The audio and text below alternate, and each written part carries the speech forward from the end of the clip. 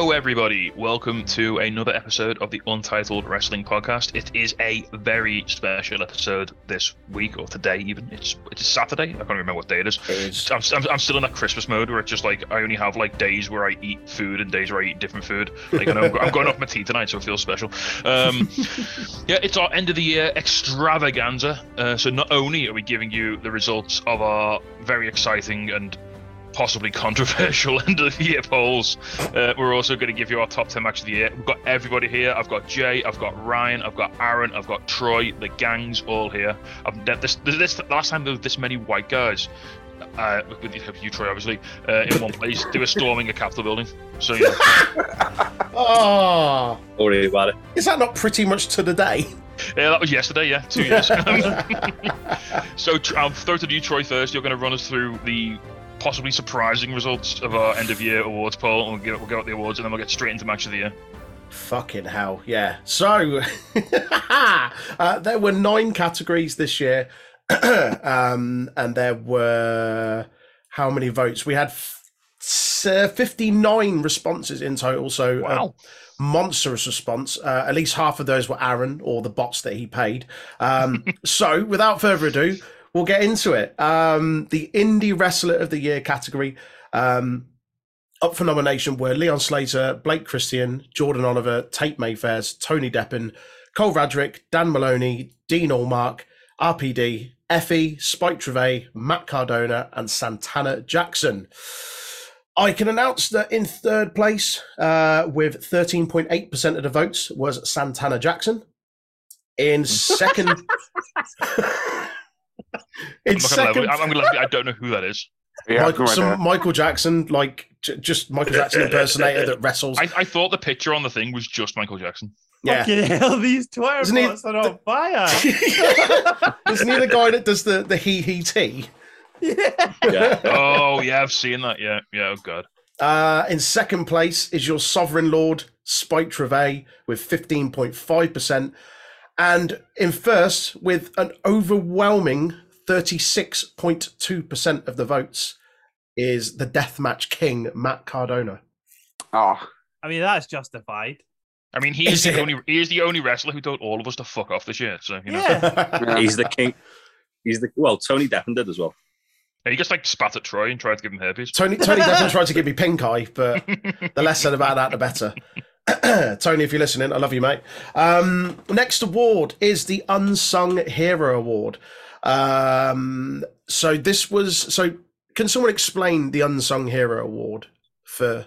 I probably can't do it justice. What's the Unsung Hero Award? Someone who puts the work in but doesn't maybe get all the recognition. Like they're not like challenging. They're not in the main event. They're not challenging for the top belts. But like if they weren't there, you'd probably like, oh, the show's a bit worse because they're not on it. Okay, perfect summary. So we had a fair few in this category as well. We had Sheamus, Seth Rollins, Sami Zayn, Speedball Mike Bailey, Ricky Starks, Eddie Kingston, Trent Beretta, Jordan Oliver, Dolph Ziggler, and Mandy Rose. This was pretty close, actually. So in third place, with 15.3% of the votes, is Sheamus. In second place, with 16.9% of the votes, is Sami Zayn. And the winner by a fair amount, with 25.4% of the votes, is Dolph Ziggler. This is an absolute fix. I'm nay having it. I think, to be fair, we've put it to Twitter. It's not just Twitter. It's not just Twitter. Bear in mind, this is all Twitter post Elon Musk takeover as well, so I don't think any of us have any credibility whatsoever. I mean, to be fair, I know that I voted for Aaron's categories on at least one or two of the things. Okay. But I told them what I voted for. It wasn't Don't have a look at me. I voted, I think, twice to get both my people in, and that was it. Twice? You're only allowed one vote, pal. Well. No, I voted like 3 times now. Like. That's not what it says. The thing is, it's all coming out in the it is so now. Right. Okay, you can genuinely just hit back. Oh, I know you can, but the idea is you keep it fair and vote once. Yeah, you've got to come back. Shut the fuck up. Let's move on. Feud of the year. Feud of the year. So we've got CM Punk against MJF, The Elite versus Death Triangle, FTR versus the Briscoes, Christian versus Jungle Boy, Eddie Kingston versus Chris Jericho, Braun Strowman versus Flippy Flippers, CM Punk versus the AEW Locker Room, Cody Rhodes versus Seth Rollins, Kenny Omega versus Axel Steel, and Will Ospreay versus Kenny Omega. This is again another real close one. In third place, with 20.3% of the votes, is FTR and the Briscoes. In second place, with 22% of the votes, Cody Rhodes versus Seth Rollins. And with 27.1% of the votes, in first place is Will Ospreay and Kenny Omega. Everyone loves that Twitter beef, don't they? Nothing for Punk MJF. Punk really fucked his legacy that hard.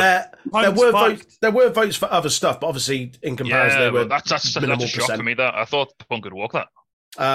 Punk and MJF got 16.9%. What did CM Punk versus Nick Jackson's face get?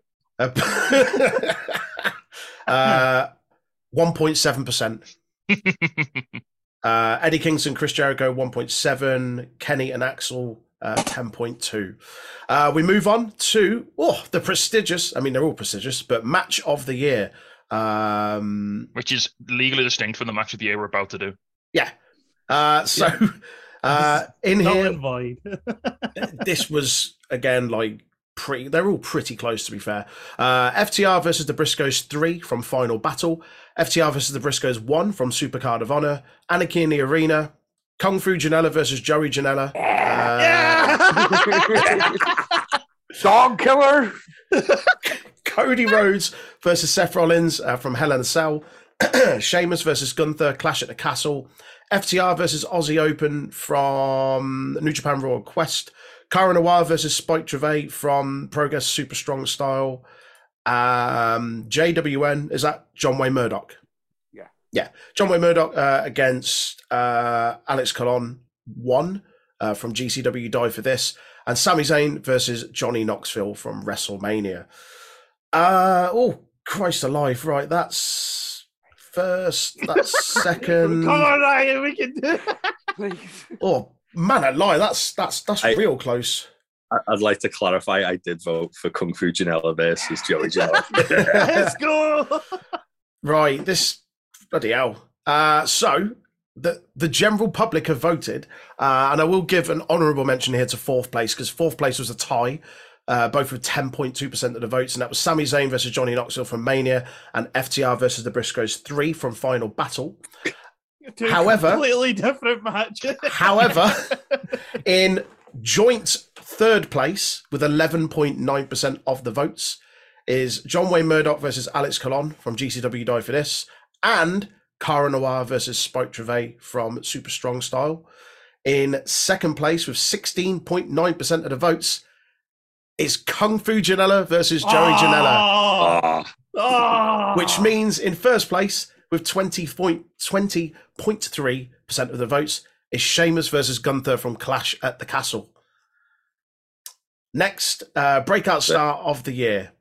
In this category, we've got Bron Breakker, Jordan Oliver, Wheeler Yuta, Konosuke Takeshita, Daniel Garcia, Solo Sikoa, Nick Wayne, and Grayson Waller. Jesus Christ. So, oh Christ, he's ran away with it here. In third place with 19.3% of the votes is Konosuke Takeshita. In second place with 21.1% of the votes is Solo Sikoa. And right out in front with 31.6% of the votes is Australia's biggest dickhead. It's Grayson Waller. Fucking hell. Sake. That's just upsetting. Is our audience on Twitter just like over 50s? I think this could be like the NXT podcast audience. I mean, we're doing something right on there. We must be. They've just seen like Aaron, like what they think Aaron's picks are, and going, that makes sense. Not even watching NXT. We move on. Everyone who voted on this has no idea who Grayson Waller is. They just picked him because Aaron talks about him a lot, I think. We move on to best pay-per-view of the year. In this category, we've got WWE Clash at the Castle, Ring of Honor Supercard of Honor 15, AEW Forbidden Door, AEW Full Gear, Ring of Honor Final Battle, WWE SummerSlam, GCW Backyard Wrestling 4, AEW Revolution, Ring of Honor Death Before Dishonor, and New Japan Pro Wrestling Wrestle Kingdom 16. Oh, God almighty. What's that? Okay, so in joint third place with 11.9% of the votes is WWE Clash at the Castle and New Japan Pro Wrestling Wrestle Kingdom 16. In second place with 20.3% of the votes is AEW's Forbidden Door. Oh, my fucking life. And in first place with 25.4% is GCW Backyard Wrestling. Let's go! I mean, only one of those shows featured Vampiro. Yeah. Oh, And also Jesus. the team of 4 drunk uncles. Yeah. You wouldn't get Tony Deppen walking out with a T-shirt that says butt stuff on it at Clash of the Castle, would you? My favorite. I'm just saying, no one on any of the shows came out to Headstrong by Trapped. That's true. Also true. Right, we move on. Best tag team. In this category, we had FTR, Sunshine Machine, the Briscoes, the Acclaimed, Swerve in Our Glory, excuse me, Greedy Souls, the Usos, Boosie, Hookhausen, and Jordan Oliver and Nick Wayne. So, I believe they're called Young, Dumb and Broke. is that what they are? There you go then. Young, Dumb and Broke. Jordan Oliver shouted it about 900 times. Yeah, I thought he had Tourette's or something. I don't know. It's Jordan Oliver's old group. Right. Now they split up, and it's just Jordan Oliver that uses Young, Dumb and Broke, and that's it. They're not called Young, Dumb and Broke. They were calling them something else on New Year's Day, weren't they? Yeah, there was something else. Like Set East of and West Bastards. something. Or... I don't know.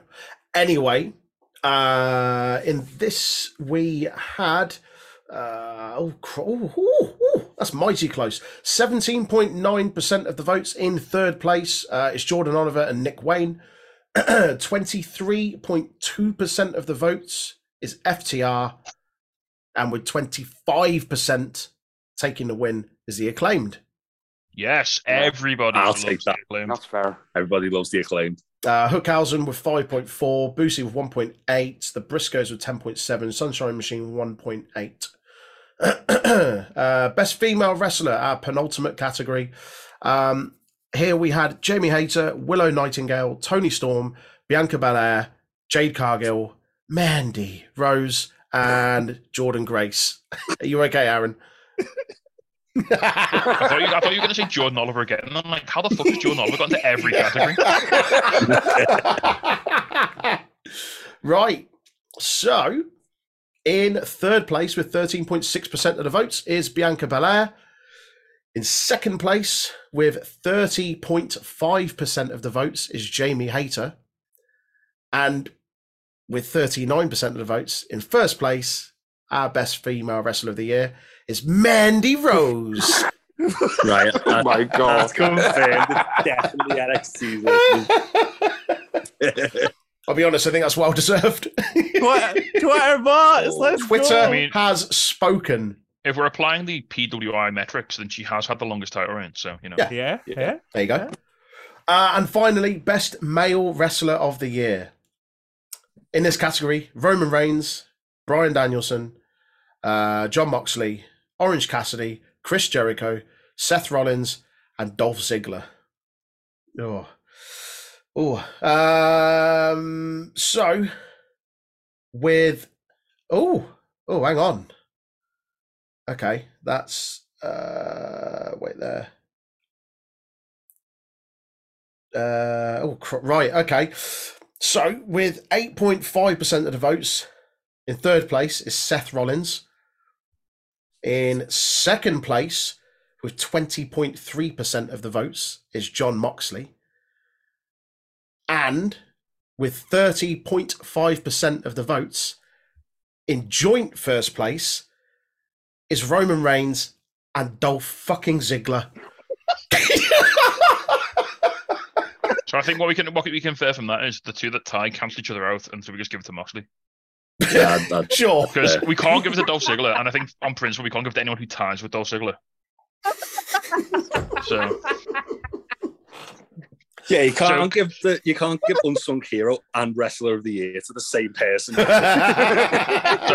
think officially, the point. I think officially we have to say congratulations to Jon Moxley, the Untitled Wrestling Podcast, Wrestling of the Year 2022. Just put a star at the end of his name. Asterisk. Isn't that the second year running that he's won that for us?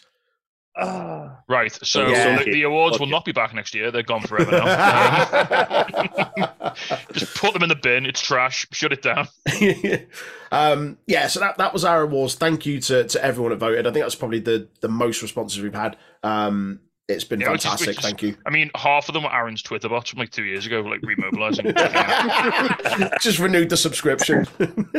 Yes, 100 quid went perfectly well. Yeah. The AI has gotten fucking scary. On rampant. It's gone into business for itself. Right, Tasty. Right. What are we doing? Well, it's time for our Match of the Year list. So, if you remember our halfway through Match of the Year where Aaron had to eat cold KFC, we had a good time. So what we're going to do the same format. So we're all going to... Still angry about it. We're all going to run through our top... We're going to run through honorable mentions real quick. Literally just mention them. Don't talk about them. If you start talking about them, we'll just all talk over you and tell you to shut the fuck up.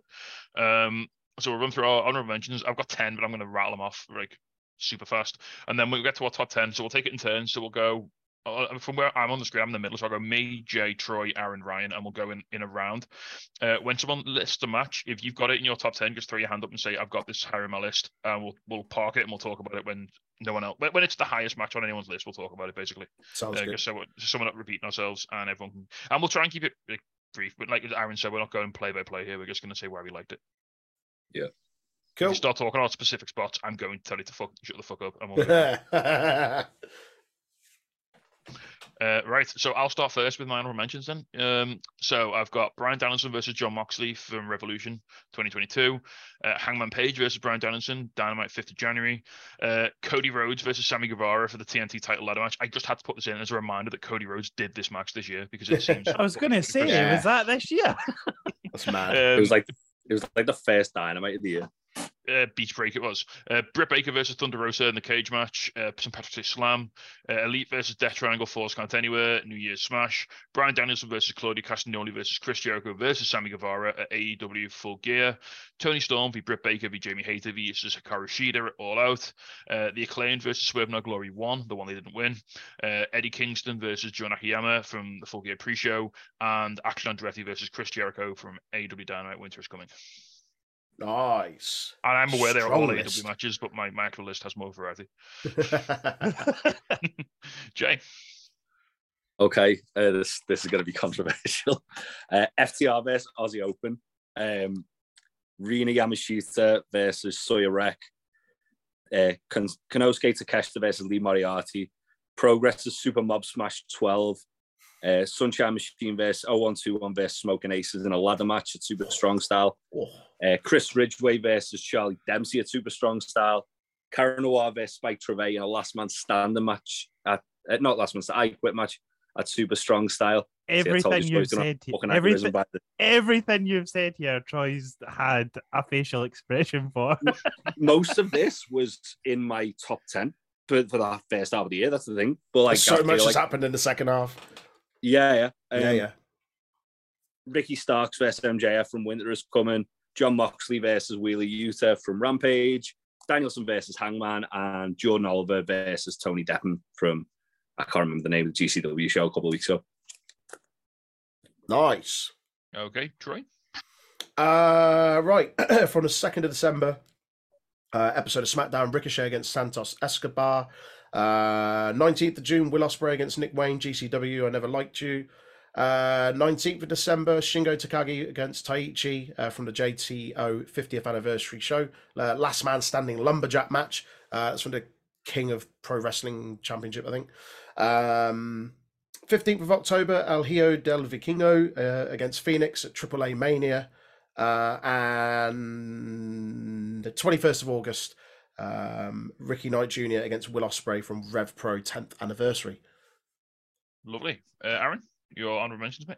I've only got one because most of mine are in the first half of the year. I didn't watch as much wrestling in the second half. So just Ospreay versus Okada. It was in my top 10 the first half of the year, but it's not. There's probably others that I've missed from my first half of the year. Was that the G1 final? The G1 or from Wrestle Kingdom? Both Wrestle Kingdom and the G1, but the one I had was Wrestle Kingdom. So. Right, Fair.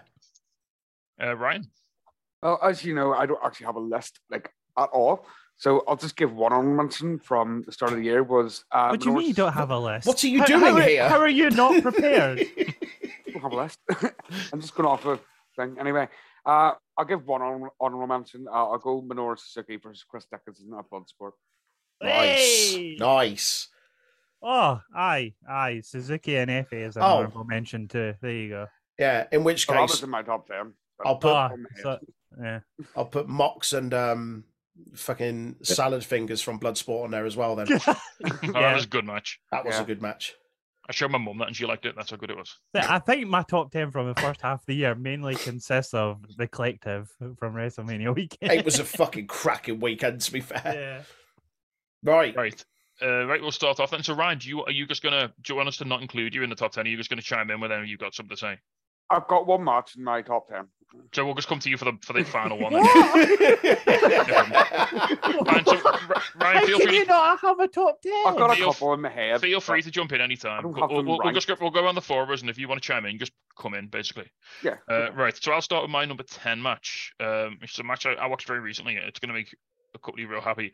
I've gone for Drunk Uncles versus Team Yo-Yo from Backyard Wrestling 4. Yeah, any match that starts with Tony Deppen, Alex Colon, One Night Manders, and Raddy Daddy coming out to Real American, and then Cole Radrick screaming "fuck Hulk Hogan" into the camera. you know it's off to a good start.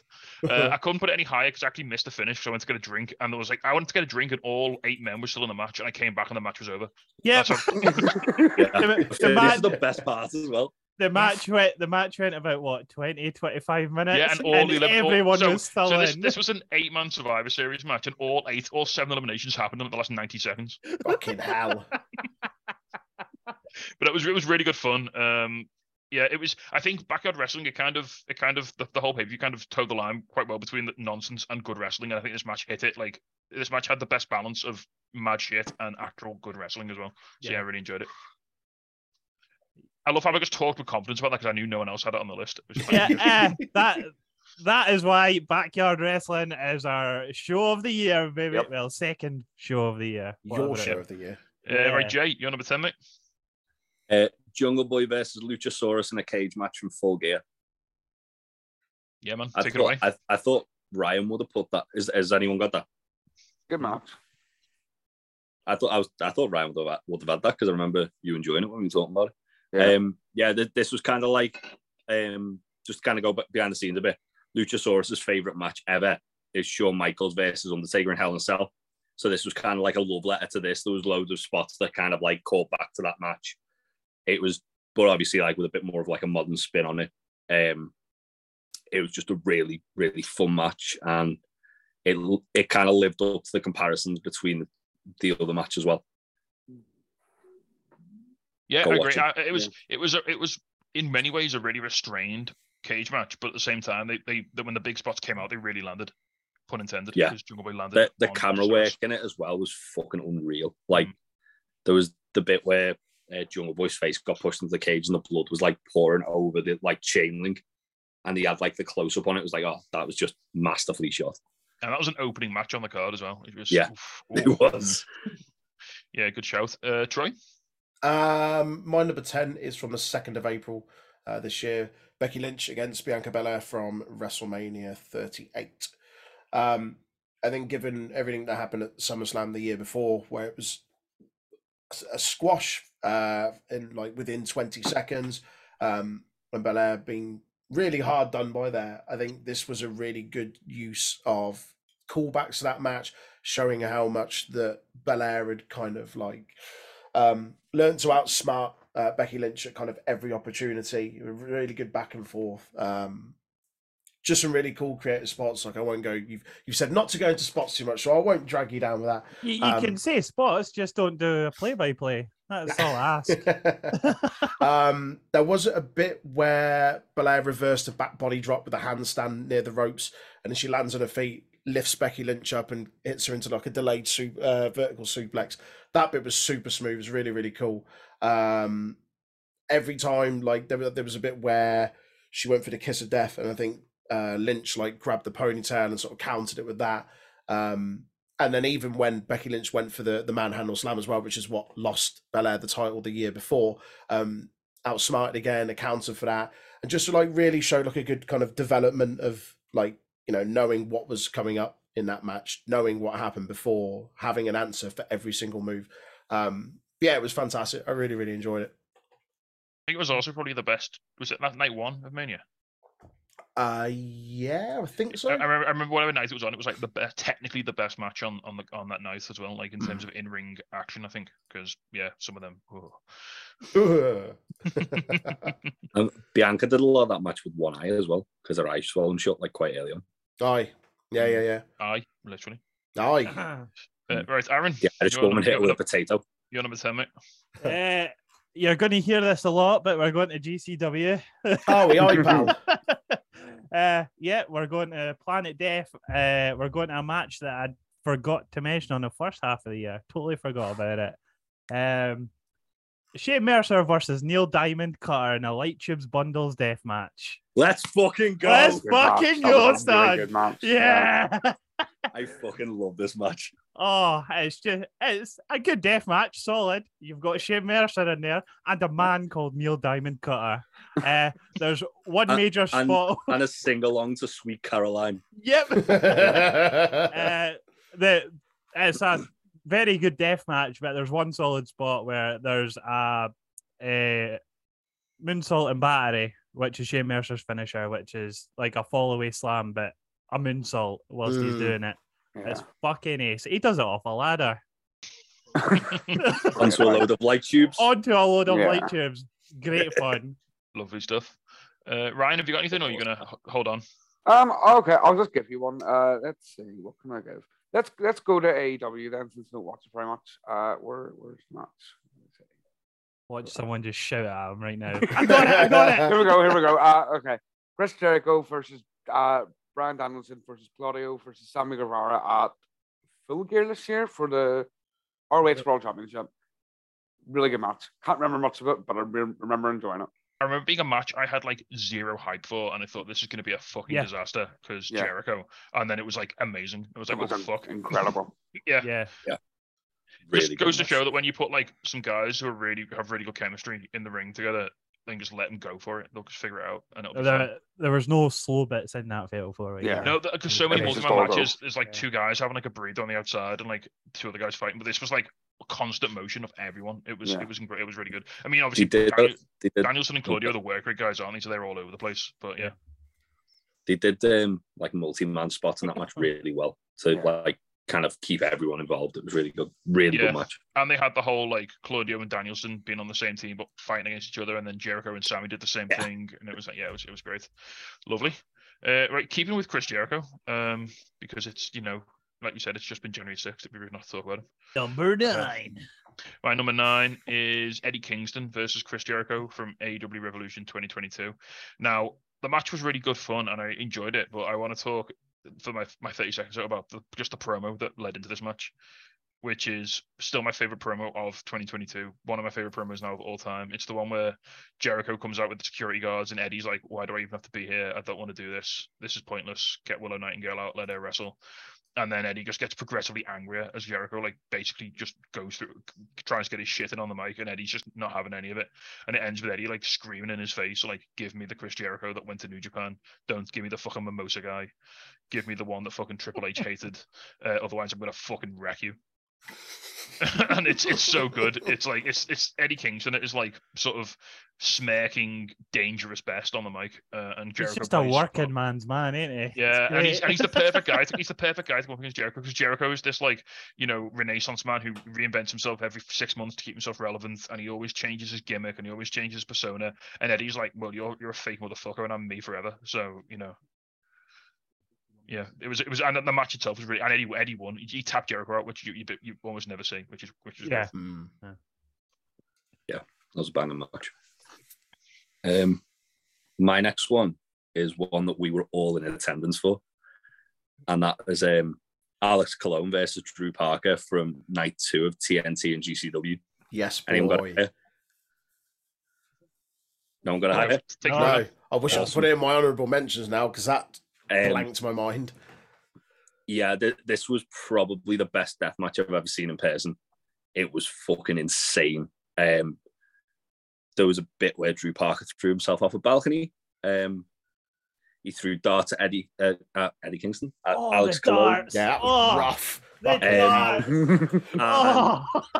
The finish saw him like just jumping off the ladder. Two of the best deathmatch wrestlers in the world, having what is unsurprisingly one of the best deathmatch matches you will ever see. I remember for a large part of this match, like having to hold Aaron up. I don't know if that's because he was hammered or because he was going weak at the knees or a bit of both. It was both. See as soon as those darts came out, I was like, oh, that's it. Life's complete. I get to see the darts in person. On a personal note as well, like Drew Parker's someone who he's been announced for a couple of shows I've been at and always like either like had to pull out or been injured. So to finally get to see him wrestle was like so fucking cool for me because he's awesome. But this was fun fact. I danced with him on our nightclub floor. You did, Drew Parker. Yeah, it was Infusion, wasn't it? Did he throw darts at you? No, surprisingly not. He should have. Next year. But yeah, it was awesome. It was just a great weekend in general. But that was my match of the weekend. So I thought I should probably put it in the top 10. Yeah, fair. Troy, you're number 9. My number 9 is from 5th of November. Where was it at? Roman Reigns and Logan Paul. Was it Crown Jewel or? Yeah, it was Crown Jewel. Crown Jewel. This match was better than I think it had any right to be. Really, Logan Paul surprised a lot of people. Like, obviously, he'd had matches before and impressed, but this was fantastic. I really, really enjoyed it. Like, the moment that keeps standing out for me from this match is just that still where you've got Logan Paul coming off the rope and Reigns going up for, I think it's a Superman punch, and it just looks like a fucking Dragon Ball. It looks like a Dragon Ball Z still. It's nuts. But yeah, it was just an impressive performance again from Logan Paul, and I think we've had it for the last couple of years, like since Roman's been champion. It's like any match he has, it's like he's not dropping it. And whilst ultimately we all knew he wasn't going to drop it, they really did make you feel at some points that he might just beat him. It was never going to happen, but it did a good job of making you think, maybe. Yeah, it was really, really good. I enjoyed it massively. And this is someone that despises Logan Paul, but this was a really fun match. Yeah, sweet. Yeah, fair. Aaron? I hope we've got a klaxon for every time I say GCW. I'm going to have to drop one in now, aren't I? I have one that Troy put as an honourable mention. GCW, I Never Liked You. Will Ospreay versus Nick Wayne, the main event. Yeah. I missed it when it actually happened, so I had to watch it like 2 days ago. It was the one match I was like, I'm going to go watch it. I kept forgetting about it and then realising, oh, fuck, I've not watched it yet. I watched it yesterday and fuck me, is it a banger. Will Ospreay is fantastic at what he does. Nick Wayne, he's the young prodigy that is fantastic at what he does. Can't go wrong with it. There's so many close counts where Nick Wayne could win the match against Will Ospreay, but ultimately, same as Roman Reigns and Logan Paul, you knew it was never going to happen, but the crowd were invested, which made you invested. There you go. Yeah, man. Yeah, I mean, I haven't seen it, but I now want to see it. Yeah, do. It's superb. It was a match I was wanting to go back to watch, and I just as you said, you forgot about it. I completely forgot about it because it was like there was other stuff that I was like, I really want to watch that because I want to like try and get it on my list. But yeah, I'll probably be watching that this afternoon. Anything, Ryan? No, move on. Okay. I do have some matches. No worries. I'm Yeah, no worries. too early. Just jump in. Just jump in as and when. Who comes to a top 10 without 10? What's this all I'm about? about 5. I We've, couldn't rank them all. we've got plenty to talk about. It's all right. Right, for my number 8, I'm also going to keep it GC Dub. Again, that's a match we were all in attendance for. This was the GC. I think this was actually the GCW show, the middle day. It was Cole Radrick versus Joe Lando versus Leon Slater versus Tony Deppen. Yeah. The 4-way match. I think it was for Cole's title, was it? Yeah. Extreme title, yeah. This was yes, just yes. flippy boy nonsense. I just love this for multiple reasons. One, because it was the first time I got to see Tony Deppen wrestle in person, which was really good fun because he was just repeatedly trying to spit in Troy's mouth. Tosser. And also that bit where Leon Slater jumped over the turnbuckle and landed like 3 feet in front of all of us. And then on the wide shot on Fight TV, you can just see Ryan losing his fucking mind. Which was really good fun. Yeah, I mean, it's like these 4 guys is never going to be a bad match. When Tony Deppen's like the fucking technical wrestler anchor guy, it's a flippy boy time.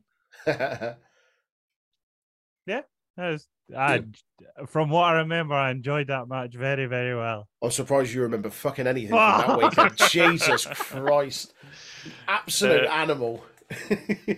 Yeah, so night was the day we were all the most sober, to be fair. Yeah, night 2 was the day after night 1 when we all got hammered. So I think as soon as I got hanging at Mars, I started drinking again. So I didn't see you at any point that weekend without a beer in your hand. At least one beer.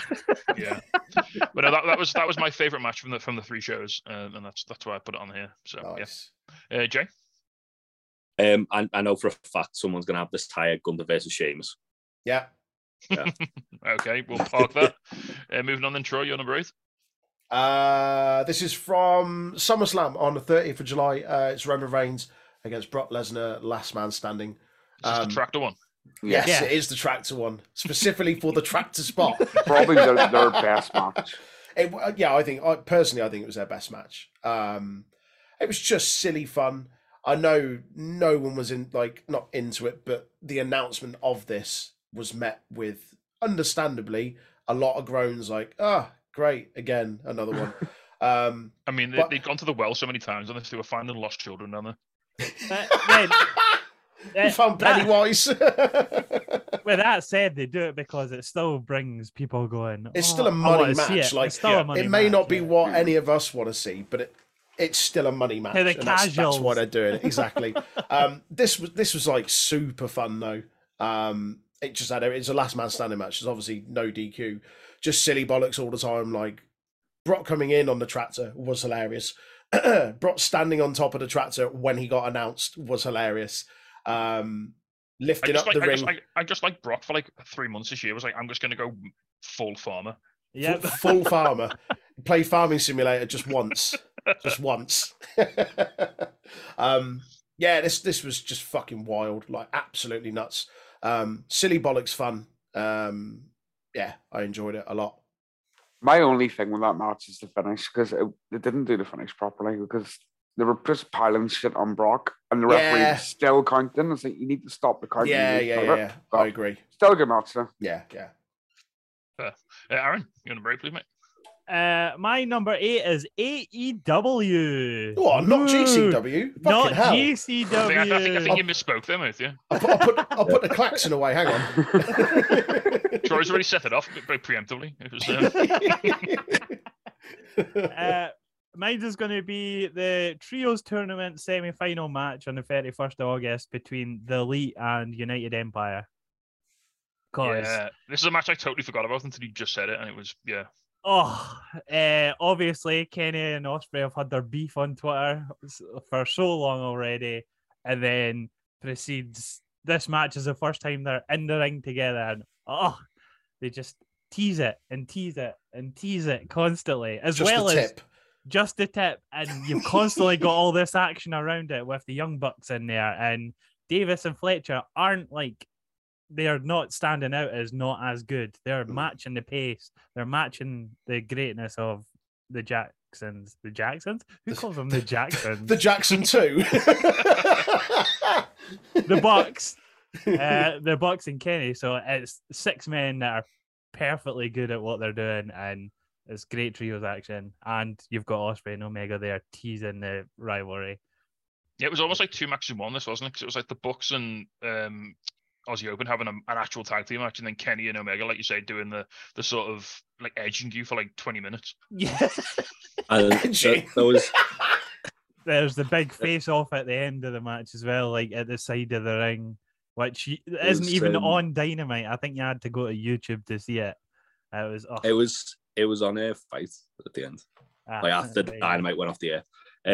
There was also like that bit with where Osprey was like an assassin in a kung fu movie, where like the Bucks were trying to do moves on him, he just landed on his feet every time. Yeah, that was a bad match. Okay, Ryan, anything for you, mate? Okay, let me have a look. Hang on. Boy, you've got 5. Do one every 2. Come on. Yeah. Is it, you've got such a massive list to consult from? I've got like multiple tabs open. Hang on. Do you know what? For 5 matches. He's got 50 open. He's just trying to choose his best 5 now. Let's go with. Oh, let's go with John Moxley versus FA. Can't remember what show was that. The one where they did kissing. Yes, at Homecoming Part 1. That's what it was. Yeah, that's fair. I just love the story we got told about this, where Effie said basically John Moxley's the only person that his partner allowed him to kiss on the mouth. Yeah. And he said he tasted like an ashtray of manliness. Yeah. He also did an incredible John Moxley impression that he didn't do on our interview with him, which I'm very gutted about, but also feel very honoured because it was like it was just for me and you that it was great. Yeah, it was like spot on. It really was. Nice. Awesome. Right, lovely. Yeah. Short and sweet. Next up then, my number 7 with the 7 now. Yeah. I'm going for Alexis Falcon versus Charles Crowley in a dog collar match at Gold Day in Hell. Nice. Anyone else? No? Nah. All right, so this was the culmination of like a year-long feud of basically, it was Crowley basically saying that he wanted to bring the best version of Alexa out of herself, and he's going to do that basically by demeaning her in any way possible. He referred to this match. There was a bit of before this match took place, there was a bit of a kerfuffle on Twitter about intergender wrestling, and Crowley, just to give you an idea of how the feud was going, Crowley said that this match wouldn't be intergender wrestling; it would be animal abuse. Fucking hell. Early on in the match, Crowley hits Alexa with the dog collar chain wrapped around his fist and hits her with it, busts her open, and towards the end of the match, Alexa's got Crowley and she's going to wrap the chain around him and do her like Sister Abigail style finisher, but she can't bring herself to do it because she's like too pure. So Crowley on his knees just spits in her face. So she turns around, wipes the spit off her face, and as she does, she gets some of her blood in her hand. And she like looks at it, like puts like tastes her own blood, and then turns around and just fucking nails him and pins him. Nice. It was great. It was like I've done a very short job of selling it to you. It was a masterclass in like psychology and everything. We got 3 dog collar matches this year, big high profile ones. This one, Punk and FTR, Briscoes, and none of them sucked, and that was a miracle. It was great. Nice. Good man. Jay? Should we talk about another one of those dog collar matches? Ooh. Ooh. I've got Punk versus MJF too in mind. Anyone else got it? The tasty, don't put this hand up. I didn't put any Punk on my list. I think Brawl Out just spoiled Punk for me. Yeah. Yeah, we're watching all the old Rumbles like before this year's, and CM Punk keeps popping out. It's like, ugh. Yeah, he's definitely. I've definitely got a bad taste in my mouth over him, but this match, just purely for the storytelling, the whole kind of sort of laying the groundwork for where MJF is now. It really, really was a fantastic job. Down to like little stuff like Punk coming out in his old Ring of Honor gear and like to sort of like solidify. Oh yeah, you get like the old violent Punk to AFI as well. To AFI. It was good because the whole point of this the feud was MJF was saying Punk's gone PG now. He's not the Punk he was, and it was like, all right, you fucking called this out, man. You wanted this. You fucking got this. You wanted old horrible Punk. You've got old horrible Punk. And then it never went away. Yeah, and then, but that the thing was, which is insane. Like we were talking about this, obviously, like covering it week by week. That MJF, it was almost like he was goading Punk to like let his mask slip, and you'd see moments of it throughout the year. And obviously see moments of it throughout the year. And obviously, like, Brawl Out happened, and it was like, oh yeah, okay, man shooting. But yeah, like, I think one of the biggest injustices for wrestling fans is that we didn't get the culmination of this story. But if this is the culmination, it was still fucking unreal. Also, it set Wardlow off on his current direction as well, which is quite cool. And special shout out as well to the Dynamite after where Punk cut that promo backstage after this match, where he was like, he stopped off and he just spat out a mouthful of blood, which was fucking. And he was like, "Yeah, I'm starting to remember who the fuck I am." And it was like, "Oh, not like that, mate. Come on." Don't want you selling that shit, brother. brother. Troy, then you're number 7. Also, go to Mindy's Bakery. They're not open Mondays and Tuesdays. Vegan friendly. Mine comes from the 31st of March from WrestleCon. The Mark Hitcham Memorial Show is Bandido against Speedball Mike Bailey. Damn. Yeah, I went fucking niche on some of these, mate. So this was like a slow-paced, like psychological match, right? Yeah. Methodical, like slow as you bollocks. It was 25 minutes of absolute breakneck speed. Just perpetual motion. I had to watch it in half speed just to catch up. This was fucking ludicrous. I've never been in. I've always preferred slightly slower paced matches. Not to say that I don't appreciate this style of match, but I think I say this year, it's 2023 now. Last year, I opened my eyes a lot to certainly people like Mike Bailey, Bandido, and other really fucking quick, fast, flippy guys. But this, for me, was a particular standout, and I've certainly gained a new appreciation for that. As you said, just ridiculously fast-paced, but also really stiff as well. Like, I don't think I realised quite how strong Bandido was either. It's just all quads and all shoulders. He gets Speedball up for like a stalling vertical suplex and holds it up for like a full minute, and the crowd like count along for a full minute. There's a really fun moment where one of them goes to one of them's on the outside, the other one comes through, does something over the ropes, knocks him down, celebrates. As he's celebrating, the other guy goes back in the ring, comes off the ropes, goes over the top, hits him with something, celebrates. The other guy goes, and they trade that for 2-3 minutes. But yeah, it's mental. If you can seek it out anywhere, go and watch it because it's proper fun. Sweet. Aaron? Number 7, we're now in the WWE main roster segment of Aaron's top 10. I have God. What's wrong, Troy? God. Number 7, we're going to WrestleMania. It's Johnny Knoxville versus Sami Zayn in an anything goes match. I have it higher. You have it higher. Let's go.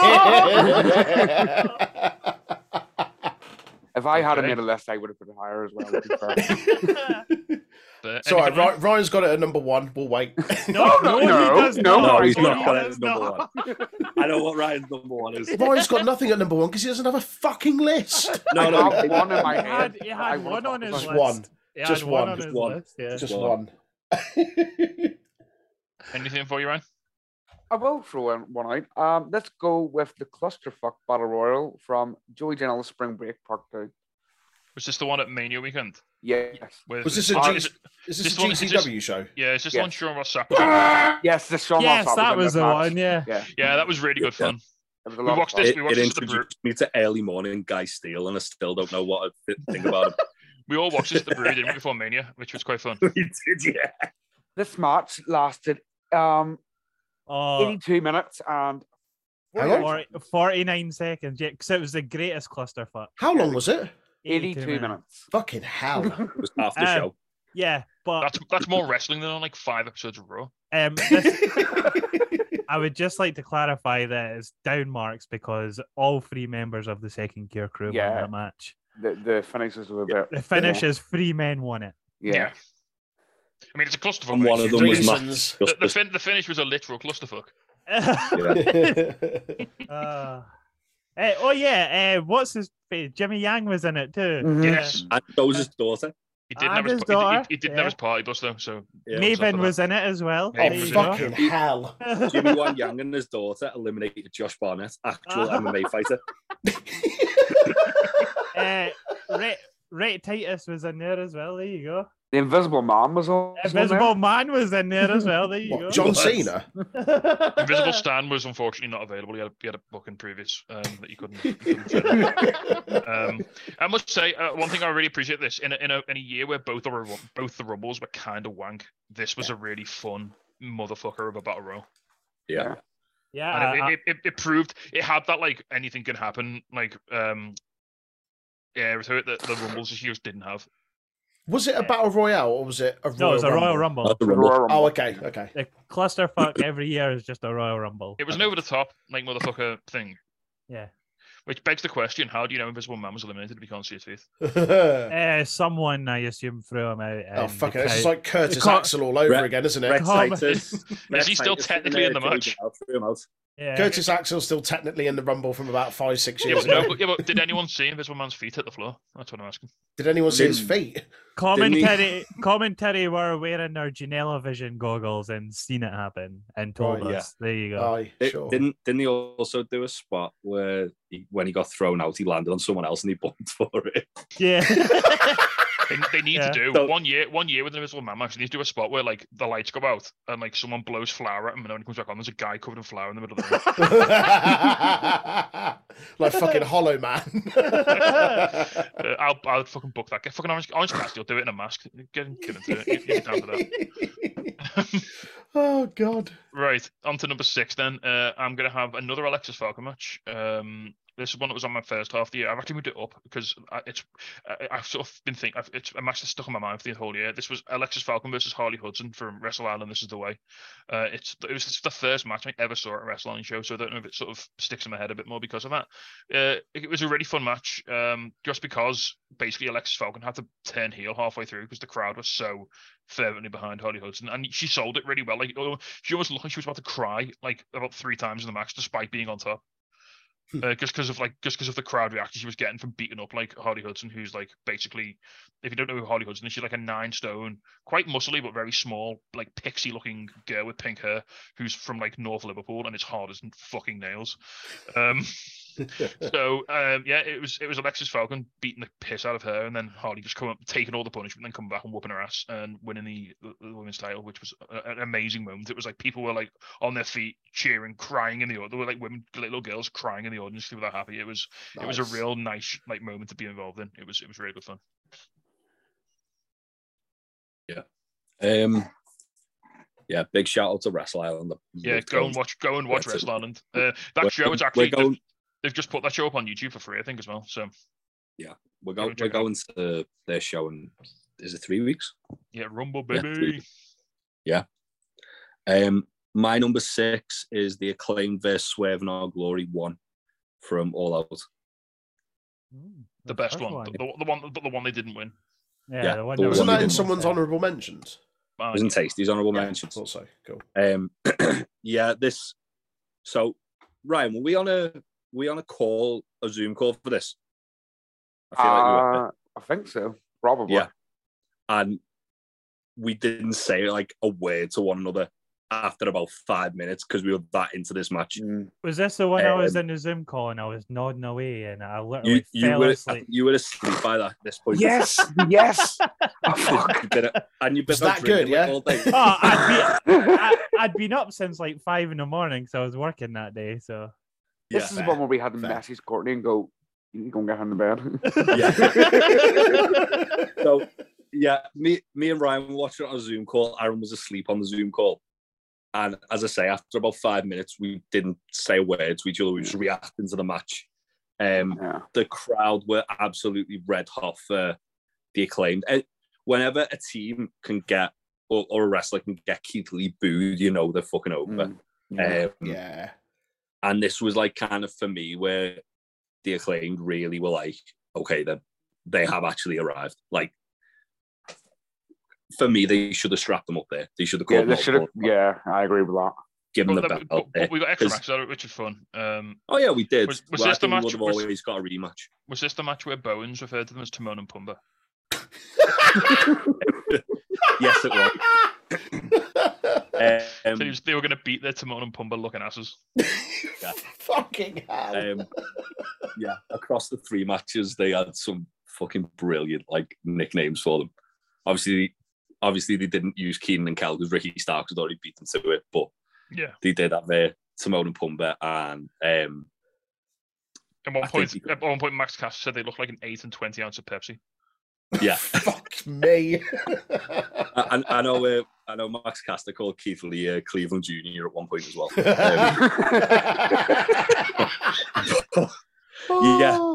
What was better, the banter or the match? The match was unreal. Yeah, the match was breathless, wasn't it? It was like Yeah, and the story going in was that Anthony Bowens is injury prone, and he always lets Max Caster down. So naturally, because Swerve's an absolute piece of garbage, he went straight after Anthony Bowens' surgically repaired knee and just spent the match kicking the shit out of it. There was a really good kind of like long-term tease of Swerve and Our Glory not being on the same page, but just because they were both that good, that's why they worked as a team. And this came into this match as well. Yeah, it was one of those matches where when the dust settled, I was like, that was incredible, but I was like genuinely gutted the Acclaim didn't win. Yeah. Cool. Right, Troy. Mm-hmm. So my number 6 comes from the 3rd of September. It's WWE Clash at the Castle, Sheamus and Gunther. Does anyone have that higher? You had it slightly lower though, didn't you, Jay? So we can both wax lyrical. It was my number 8. Number 8. Yeah, this was fucking excellent. Like Clash at the Castle generally was a really fun pay-per-view. I think, was it the first one that was like properly under Triple H's control, like post Vince departure? It helped that it was in Wales, so it was on the doorstep, closer than, I don't know, America. Be yourself, pal. Practically next door. Yeah, in comparison. But yeah, I was lucky enough to go to this, and it was super fun. This was really cool because I remember, and you'll remember as well, Jay, from when we watched NXT UK, and we had the Walter and Dragunov match, and they had various people from main roster watching it and just being like, oh, fuck, that's vicious, that's rough, I wouldn't want to be in that match. And Sheamus, I think, was probably the only person, maybe him and Drew. Sheamus, Drew, and Claudio were all that's like, it. They were like, I want to wrestle him. I want to wrestle him. That's the sort of match I want. And everyone knows Sheamus to be, real stiff and just a fucking workhorse. And he's had a great year this year. So this was really nice to see him get that match that a couple of years ago said that he wanted. And obviously there's the story behind it with their various factions, Brawling Brutes and Imperium. But yeah, just to finally get this match, it got 5. So not that Meltzer's the gospel, but I think this is the first 5-star WWE match for a fair while, possibly, or one of very few. Well, Cody and Seth. Cody and Seth, yeah. But for 2 5-star matches in a year for WWE is unheard of. It's mad. Outside of NXT, yeah. But yeah, no, this is just fantastic. It was everything you'd expect from 2 guys that like to beat the piss out of people, and that's exactly what they did. Yeah, just so much fun. Yeah, Jay, have you got anything more about it? Just a good old fashioned house fight, wasn't it? It was a bit more kind of like I've seen people like compare it to like Brody and Hanson, and that was kind of what the vibe it gave me, like an old school, just tough big man fight. Thick boys. They knocked lumps out of each other. Sheamus gave you the kind of hope that he might win, even though we knew he wouldn't, which again, as we've kind of like elaborated, they're like the best matches when you know someone's never going to win the match, but you still that kind little glimmer, that little, yeah, it was fantastic. Yeah, it was really much. Yeah, man. We going to GCW, Aaron? What's next on the GCW this time? No, we're still in the WWE part of this fucking list. For now. Did somebody say Cody and Seth? How's about we speak about the Hell in a Cell match? You can. Yeah, right. Yeah. everyone on Twitter or listening to this, I will go mad. But it's only because he got an injured pick. It's nothing to do with that. It was just a fucking good match. Out of the 3 matches they had, this was the one that didn't slow down. It had great story going into it from the previous 2 matches as well. And was this not a time they used Hell in a Cell properly as a blow off to a feud, and not just we'll just have him in a Hell in a Cell? We don't know because he was injured. Wow, true. It's like, we're telling us our next pay-per-view, so I guess it's and also Rollins attacked them the night after, which means they're probably going to continue the feud with Cody. But I mean, if you said to me, Seth Rollins is doing another Hell in a Cell match, then you get the fear, don't you? You think, oh shit, the last one was real bad. But this was like a rehabilitation of like the entire match type. It was good to see Cody getting time to show that he's not just a wrestler. He can do all the stories and all the like weaponized stuff. It was fun. I don't think there's anyone in wrestling who does body horror quite like Cody Rhodes. Yeah, body horror. Body horror. Yeah, I mean he had like the whole black arm. He's got the neck tattoo. He's got the amount of times that bloodlet for days. The neck tattoo. Is that defined as body horror? Yeah. Oh god, yeah. I mean, would you get that tattoo?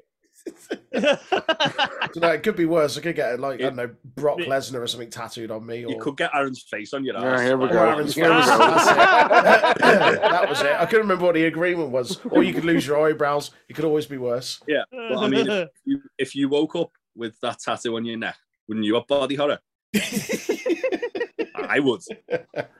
If you have Seth Rollins as a dirty bastard wearing Dusty's like gears, polka dots and stuff, shit bag, total shit bag. Seth is the best Seth. Yeah, they had a bull rope match mid Hell in a Cell as well. Yeah, like the match itself is fantastic, regardless if Cody's injured or not. Like, go watch it. It's my match of the year for main roster. Is that match? There's so many little nods, little nuances. Like, as you say, like Seth's gear was a great shout. Like the bull rope match as well was another like good like callback. Seth had a fucking great year, but this was like definitive of that. Apart from losing to Cody 3 times in the space of 3 months, but yeah. How would you lose that many matches in a calendar year and still be over as? I'd still be voted to the same person. To the same person, but also like I think something daft like 74 matches or something he lost last year, and it was still voted number 1 wrestler by, was it Sports Illustrated? Ranked him number 1 this year, last year. I'll tell you why, Troy, because at the start of his theme song it says "Burn It Down" and everyone gets to shout that, and I really like it. So right, I think that helps a lot. Sure. Plus, he does the funny faces backstage, doesn't he? Which is fun. He also got a great wardrobe. He's got if you've got like quality drip, then you can survive anything basically. Sure. Yeah. Look at Ricky Starks. Hasn't wrestled regularly for like 2 years on TV. Yet he come out into one program with MJF, and he's the most over guy in the business because of his mad drip.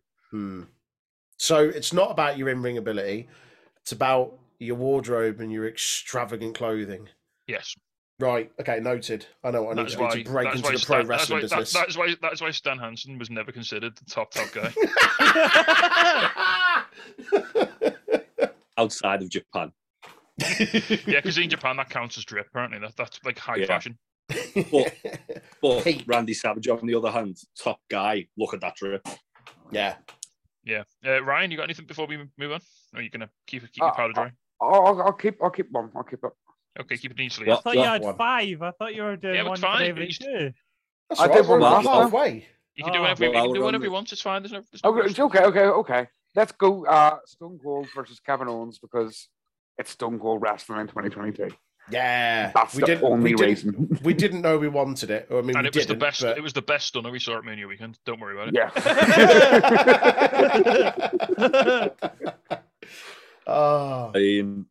Pat McAfee's stun the cell was fantastic. Yeah, it fucking was. When he was still drinking his beer on the floor.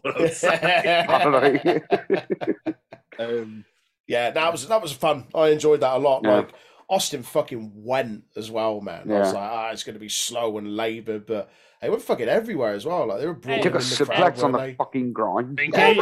They incorporate a quad bike into the match, which I believe gives them Like- some sort. That takes a special award, I think.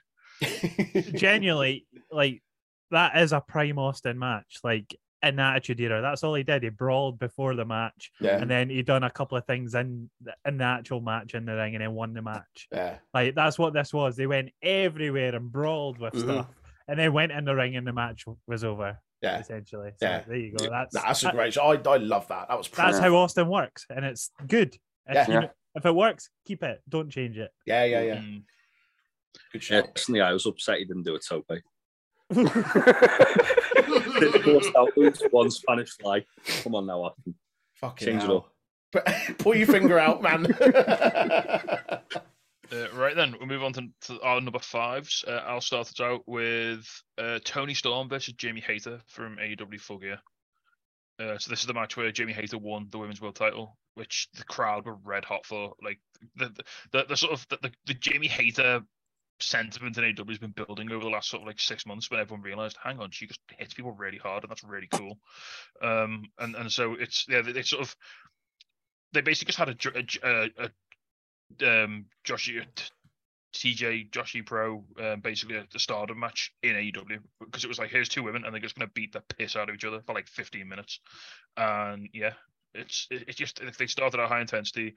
All right, there's a bit of fuckery at the end with Britt, but nothing too egregious. And Jamie Hayter won, which was awesome, and she became women's champion. Yeah, banging match. More of this. Jamie Hayter has carried this AEW women's division for the last 6 months now in terms of like in-ring performances. She has been an absolute revelation. I'd say even longer, to be honest. Like Women's Battle of the Belts, where Britt had the rematch with Thunder Rosa, was that like May? Possibly. I mean, I think it started around the 4-way match at All Out when they really started pushing Jamie. Yeah. Jamie's had a fucking hell of a year. And that theme, man, fucking hell. Mikey Ruckus was threatened to do a 30-minute remix that incorporates other AEW wrestlers' themes into it. I love just Jamie Hayter's theme song. It's great just to hear it every time she comes Is out. that the one that's proper doof doof doof? Yeah, doof? it's like Wigan Pier. Wigan Pier. Scout House. Yeah, it's fucking great. It was a great match. Tony Storm, I think, has been. I think there's an argument that she's one of the most important signings AEW made in the last 12 months in terms of what she's done for her division. And her and Jamie, and they built it up really well. They said like, oh yeah, we used to be like flatmates, like back when during lockdown we were living together, and then Tony went away and like obviously joined WWE, and she like, left Jamie behind and went on to like Stardom, and now they find themselves at the same place, and it was basically go time, and it was just these are two badass women who are gonna just batter each other for your entertainment, and that's amazing.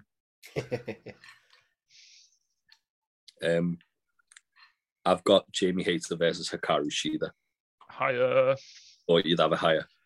What are we on? Number 5. 2nd of April. I think it's the 2nd of April.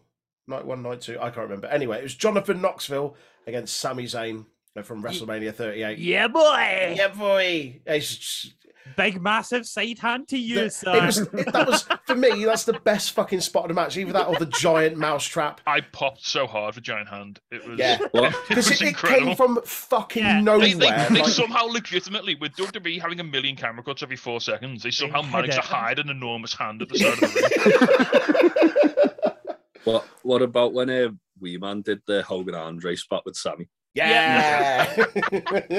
my only slight criticism, and it's not really criticism of the match itself, I would have liked to have seen like more Jackass guys involved. Yeah, same. Yeah. Like original Jackass guys as well. Yeah, not like Did you see Big Pete Danger Aaron had a match on the Indies not long ago? Really? Danger Aaron from Jackass. Yeah. Really? Yeah. Yeah, it was either Prestige or Defy. It was like Defy. Yeah. Yeah, it was like a Northwest US promotion. Nice. He had an actual match because he wasn't included in the Jackass match. Yeah, this was super fun. Like it's everything you expect from like anything. Like there's always these celebrity matches in there at Mania, and I think a lot of people like because initially wasn't this rumored to be for the Intercontinental Championship? Then didn't Sammy drop it just before? Because I'm sure in the run up to this, Knoxville cost him it, didn't he? That was it. Yeah. That's how they set up the match. That's it. Yeah. But it was just fucking silly fun. I'd say like the giant mousetrap, the hand, Wee Man. What else happened there? The electric shock thing as well. That he got the taser thing that he got him with on the top turnbuckle. If you watch, there's the Broken Skull sessions. The Sami Zayn one is really good. He ranks this in one of his favorite matches he's ever been in, and he was saying like the amount of work that like Knoxville put into it, like. And if you remember in the match, there's the bit at the end with the mousetrap where it's meant to trap him and it doesn't go off. And he had the announcer be like, right, fuck it, I'll do this instead. And he even said like in like the kind of rehearsals for the match, he was like, what if it doesn't go off? We need a fail safe. And so it was that in tune to it and knew exactly what to do in the match.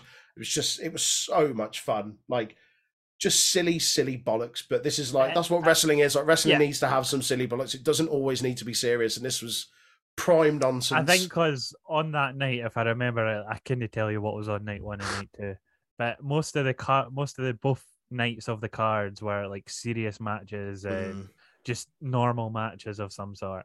And then this thing popped out like middle of the card, like the proper palate cleanser. So good. Yeah, it was quite a dry night at Mania, wasn't it? And this was just some like real. This was like the special sauce that like made everything taste a bit better. Yeah. And I think it was comfortably the best celebrity match that I've ever seen at a WrestleMania. I personally, I would say that. Yeah. Probably. I think so, just because of how memorable it was. Like, as far as performance, I'd say Bad Bunny probably edges it, but I can't tell you any of the bits from that match. So I remember nearly everything that happened in this match. Yeah, exactly. That night was night 2. You had the triple threat tag team match, RKO, Street Profits, and Alpha Academy. Lashley and Omos, Banks and Naomi in the fatal 4-way tag. Actually, that was the match I gave -5 stars, wasn't it? Yeah. You got the backward spear in that one. That was that one. Oh god. Yeah. The backward spear. Yeah, but yeah. Johnny knows. This match was like eating a weed brownie in the middle of like a corporate retreat. Like everyone else talking about spreadsheets and you're chasing fucking unicorns over in the corner. So this fucking edibles just kicked in at the right moment. Yeah, that was so good. So good. Sweet. Yeah, that was Knoxville and Sami Zayn. Aaron? Number 5, we're going to finish this WWE segment, but not on main roster. We're going to NXT, baby. Yeah, boy. Yeah, boy. And we're going to the treacherous path that is 2.0 as well. Oh, God. It's going to be Dolph Ziggler and Braun Breaker, isn't it? No, it's not. I know. Go on. That was on Raw, I'll have you know. It's Dolph Ziggler, Braun Breaker, and Tommaso Ciampa at Roadblock. That's a shout, actually. That was a pretty good match. Genuinely, I think that for me, that's match of this year's NXT. Like, it's Ziggler. You carry on. Right, okay. Go on. You've got Dolph there saving 2.0's ass, like being the main guy here.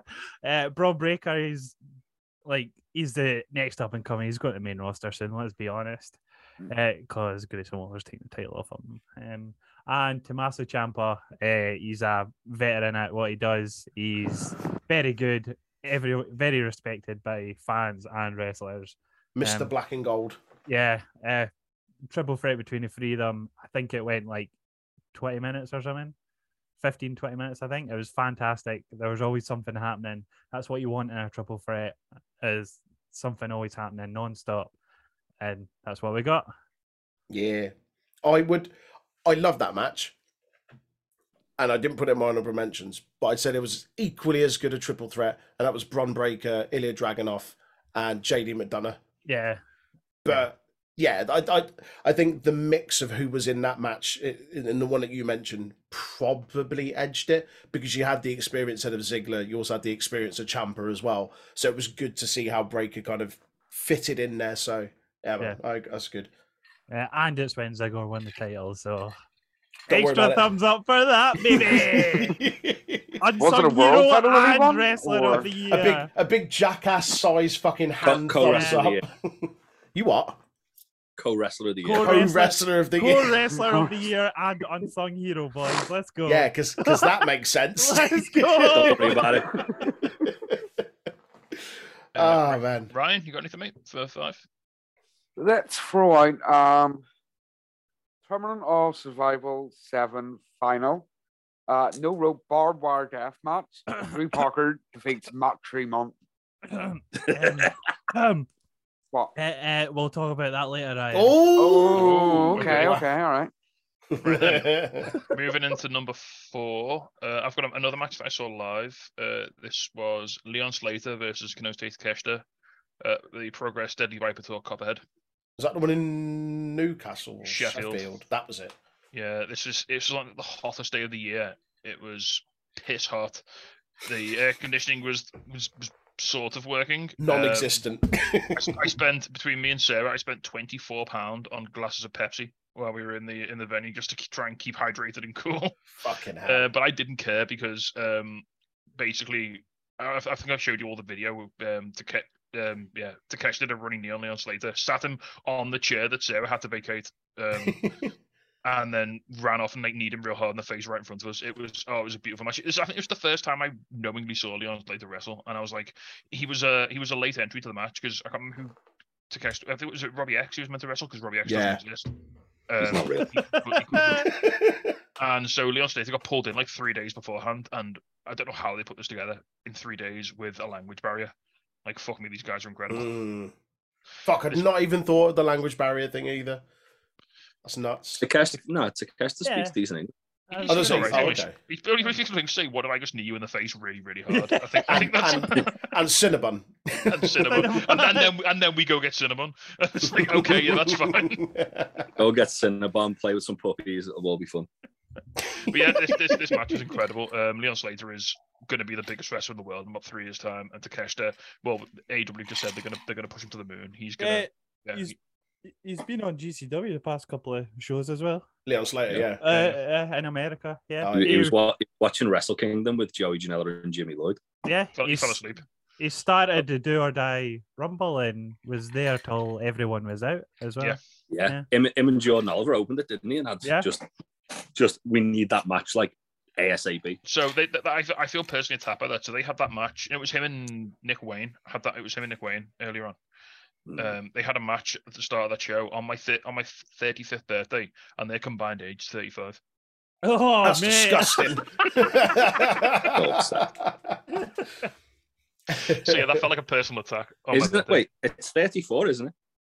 No. I think Nick Wayne's just turned, or so someone's just gotten a little bit older. So they actually Nick Wayne's about to turn 18 in July. Yeah, because that's when he goes to 17.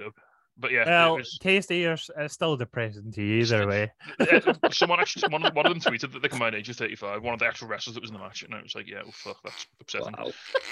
But yeah, what wasn't upsetting was Leon Slater versus Takeshita. As long as you're okay with knee violence. Knee violence. Knee murder. Another match I forgot to go back and watch. Two of my favourites. I'll definitely be checking on those for sure. Jake, you're number 4, baby. I've got a funny feeling this is going to be higher on at least 2 people's list. Anarchy in the Arena. Yep.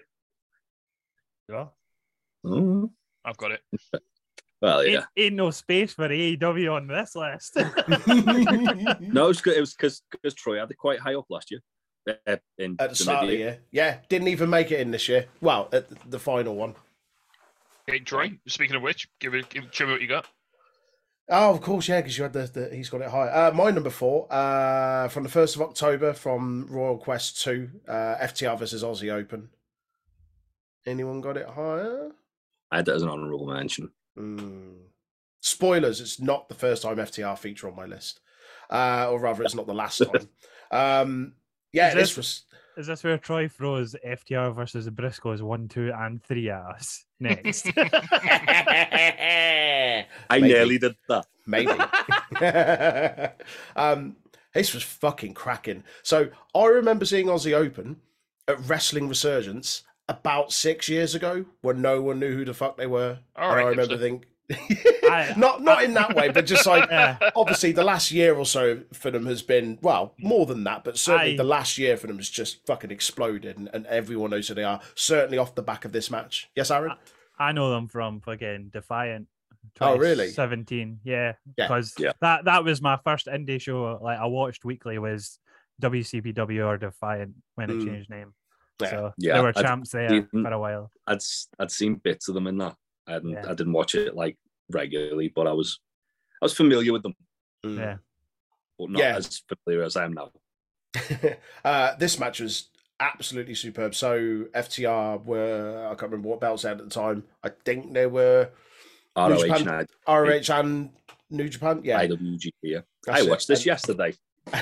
and Aussie Open were at the time New Japan Strong champions, I think, with those lovely blue belts.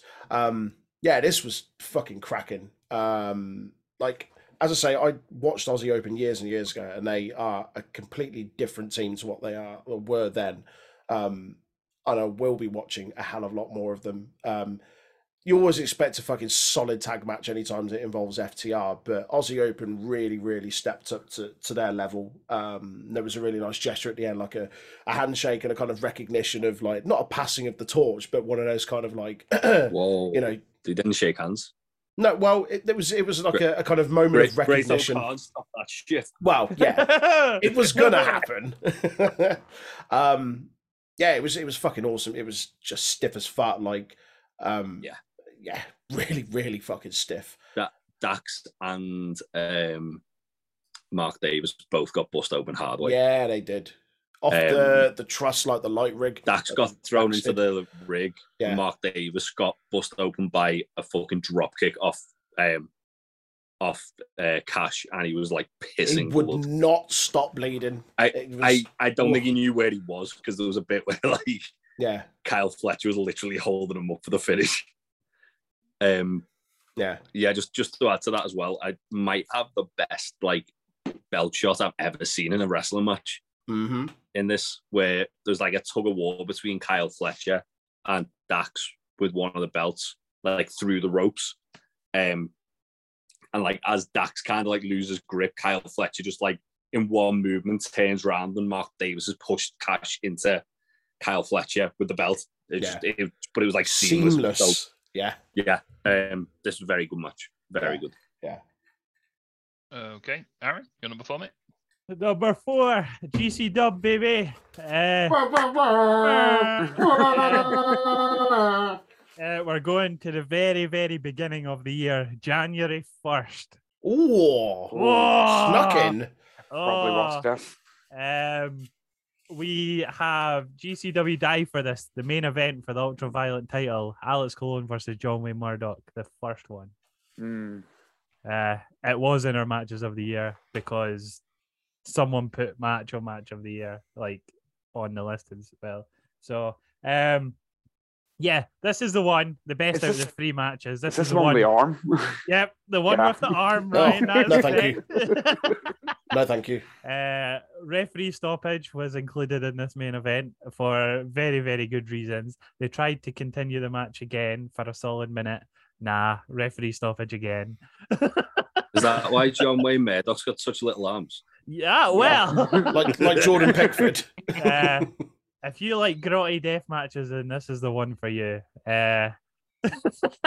Lots of light tubes, lots of barbed wire, Lots of blood. lots of blood. Especially at the very end of the match, where the referee decides, no, let's not do this. Actually, let's do it for another minute. No, it's too much. Was this stopped because bleeding? Yes, it was genuinely stopped because bleeding, because It was Alex Colon got a big, massive wooden slab with fucking roofing fucking plates on it, and just went bang, full force, bang, full force, bang, full force into the arm, and wondered why it's just profusely bleeding. What did he do? Just hit like a fucking artery or something? I mean, if you've seen a roofing plate, they're like spikes, like Gusset plate, that's gusset Oh, plate. gusset oh, fucking hell. It was nasty, and it was great to watch. Here's the blood hunter. Yeah. There he is. I've got 2 t-shirts that prove it. Yeah. So if you like dirty, disgusting, grotty spots like that, then that's a match for you. It's a very, very good death match beforehand as well. Yeah. So Until the referee gets all indecisive. Yeah. Starts judging a bit wrong at the end. We got 2 matches for the price of 1. Nice. Right, so before we move on to top 3, is Ryan, could I ask you a specific request? Could you give me a bussy match? Yeah, I actually was going to give one. Because before you do that, I've just seen a tweet. The American Dialect Society has listed the suffix "ussy" as the word of the year for 2022. Hey! Well, let me go and find a decent bussy match then.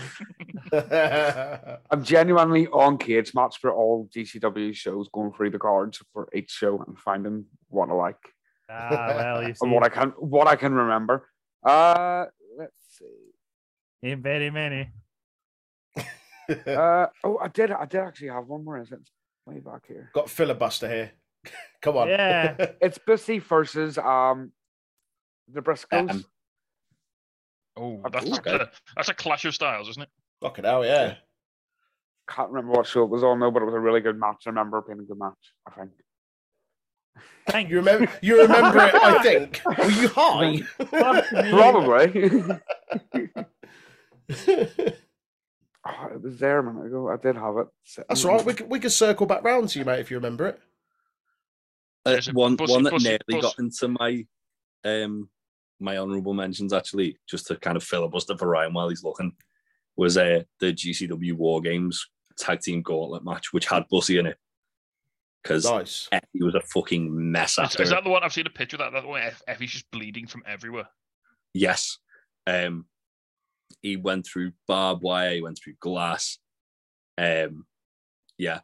It also involved John Wayne Murdoch trying to murder fucking Sikoa. 9th of April 2022, GCW Tag Team title match. Bussy defeat the Briscoes to win the titles. That's the one. There you go. I'll do your job for you, Ryan. Well done. Yeah. Is that Jay Briscoe finally repenting for like his homophobic comments from like 5-10 years ago? He repented ages ago. But this is the final. This is the final step, which is doing the job to Effie. I have that match because Bussy won, and yeah. Up the gays. Fuck the Briscoes. Up the gays. Whoa. Cool. So next, we're into the top 3 now. So my number 3, it's a match that someone's already mentioned. This is Jamie Hayter versus Hikaru Shida. I think this is the best. Oh. Have you got a higher? No, you had it low, didn't you? No, I said let's go. Oh, right. I thought you went, ooh. I thought you were stopping. He cut on let's. I think this is the best women's match in AEW history. Yeah, 100%. So everything I said about Toni Storm and Jamie Hayter, just that, but with Shida and harder. Yeah, basically. Nice. I haven't seen it, so I can't comment. But without as much fuckery, and like the last 5 minutes is just Shida trying to basically knee Jamie Hayter into submission, and Jamie Hayter trying to clothesline Shida into it's like like that Logan Paul with Roman Reigns thing. It's like knee versus clothesline. It's like it's incredible. It was really good in the set, like that last 5 minutes in particular, in the sense that they were both essentially just going for their finisher the entire match when they thought they had it in the bag, and then neither woman did it. I think at one point didn't Hayter just like hit Shida with not like a ripcord clothesline, just a clothesline, and Shida kicked out a 1, and then it was like, oh god, they're gonna start killing each other now, and they did. This was really stiff. It was fucking awesome. Really, really fun match. Yeah, nice. It was exceptional. Really, really, really good. Yeah. Right, Jay, go and watch it. The only person who might have this on the list is Aaron, but I don't think he will, but he'll probably want to input into it. I've got El Desperado versus Jun Kasai from Takataichi Despi Mania on September the 12th in a death match. I've seen when the match actually happened, I've seen like a couple of clips of it, but I need to go watch the full match. But yeah, they only put it on New Japan World not that long ago, because I've been trying to. It was one of those matches that I was basically waiting to go on New Japan World, and I was waiting, and it was like, fuck's sake, when are they putting it up? This was exceptional. So the story got also just like a kind of sidebar. I don't speak Japanese. They only have Japanese commentary on this. So I was kind of like, the fact that I could follow along the story of this match with a language barrier shows how good it is. The whole thing was that El Desperado wanted to kind of prove that he can do like any style of wrestling. So he called out one of the best death match wrestlers on the planet in the Crazy Monkey King, Jun Kasai, and proceeded to get murdered for like a great deal of this match. Like Kasai rips Despy's mask open within like the first like 2 minutes of the match. Yeah. He's got Despy busted out, like bleeding from his back from throwing to a barbed wire board, bleeding from his head. And every time like he thinks, all right, match is over. Despy kicks out. The worst spot in this match for me, as far as like grottiest, was Jun Kasai hit a destroyer off the top rope onto a board of forks. Fuck off. And Despy kicked out at 1. So then Jun Kasai responded by sticking a fork into his own head and just walking around. There was knife boards, there was barbed wire, there was glass. That was fucking brutal. El Desperado like shown more than anything he could hold his own in this match. One of the best death matches I've ever seen, and I think I ever will see, because the whole like kind of overarching story of El Desperado trying to like prove I can do this style just because I'm an amazing technical wrestler and amazing luchador doesn't mean I can't do deathmatch too. Yeah. And it was, go and watch it. Like, if you don't like death matches, don't, because you'll fucking hate it. But even if you just enjoy like the occasional one, this will blow you away because it does tell a really compelling story. Sweet. Awesome. Troy, then, you're number 3. Mine snuck in on the 29th of December. Snuck in, mate. No, that was many years ago, mate.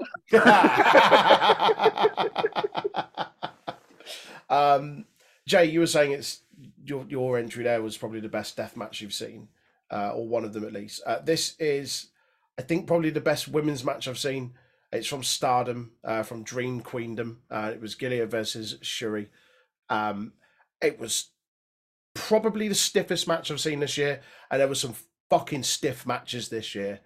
I've just never seen anyone want to beat the piss out of someone so much, like both of them, and just taking it in turns to try and drop each other on their head as hard and as much as they can.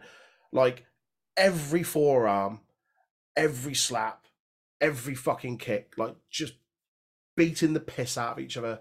There was some fucking horrible spots. Like a really nasty suplex from the apron to the chairs outside where neither woman looked like they landed nicely. There was a dirty pile driver on one of the tables on the edge of the ring. There was a moment where Shuri just headbutted Gilia off the top turnbuckle, and she just drops to the floor, gets straight back up and just, nah, fuck you, picks her up, drops her on her head, kicks out at 1, doesn't give a shit. It was just brutal, like super, super stiff. Like, there's a bit where they're caught up on the ropes. They're kind of both draped over the top and they're facing each other underneath the bottom rope, just taking it in turns to just slap each other in the face whilst hanging upside down, just screaming at each other. It's easily the best women's match I've seen. And I only saw this off the back of some of the recommendations that people put in on the Discord the other day. I really struggled to find somewhere to watch this as well, but I'm glad I persevered and found it because it is so, so, so good. Fair. Yeah. I'll definitely check that out. I've got a list of like wrestlers I want to watch more of this year, and Gilia is definitely in that list. Yeah. From what I've seen of her, she's fucking awesome. Basically just like a female Minoru Suzuki, but more flashier. Yeah. She's like the devil of Stardom, and I like that. So yeah, I'll definitely be checking that one out. Probably the made my match if I could have found someone to watch it. Yeah, I think my neighbours probably wondered what the fuck I was watching yesterday because I was shouting a fair whack through that match at some real rough spots, and it was quite warm in here, so I had the window open, and I've got a couple of quite religious neighbours, and so yeah, I'm going to be repenting now next time I see them. Aaron, then you're number 3. What was that? Oh, I've got an itchy arse. There's somebody trying to get in my forbidden door. Fucking hell. The forbidden door. Can't believe you've done this. It's the match of the show. For me, it's the AEW's match of the year. The one where Asmo was grabbing Sting's nipples. Yeah, that was exactly the one. Cool. Glad we're on the same page.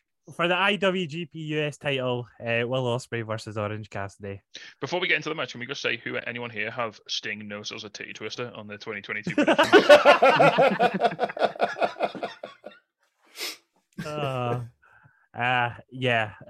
This match was sort of just thrown together the week prior because Orange needed something to do and Will was in AEW at this point for a bit, so they went, fuck it, let's just clash of fucking styles of wrestling, let's go for it. And it made out to be, for me, match of the year for AEW. It was fantastic. Go on, Troy. I was just going to say, like, I've seen this and it was fucking superb. And I was always a fan of Orange Cassidy before. I know people are a bit kind of Marmite on him, but I think this was the match for a lot of people that were kind of naysayers or didn't get him or didn't like his style or didn't think that he was any good. People suddenly had their eyes opened up to just how good he is. Like the reason why the thing with Orange, though, yes, you love him or you hate him, but you need the other wrestler to interact with him, to play the gimmick with him.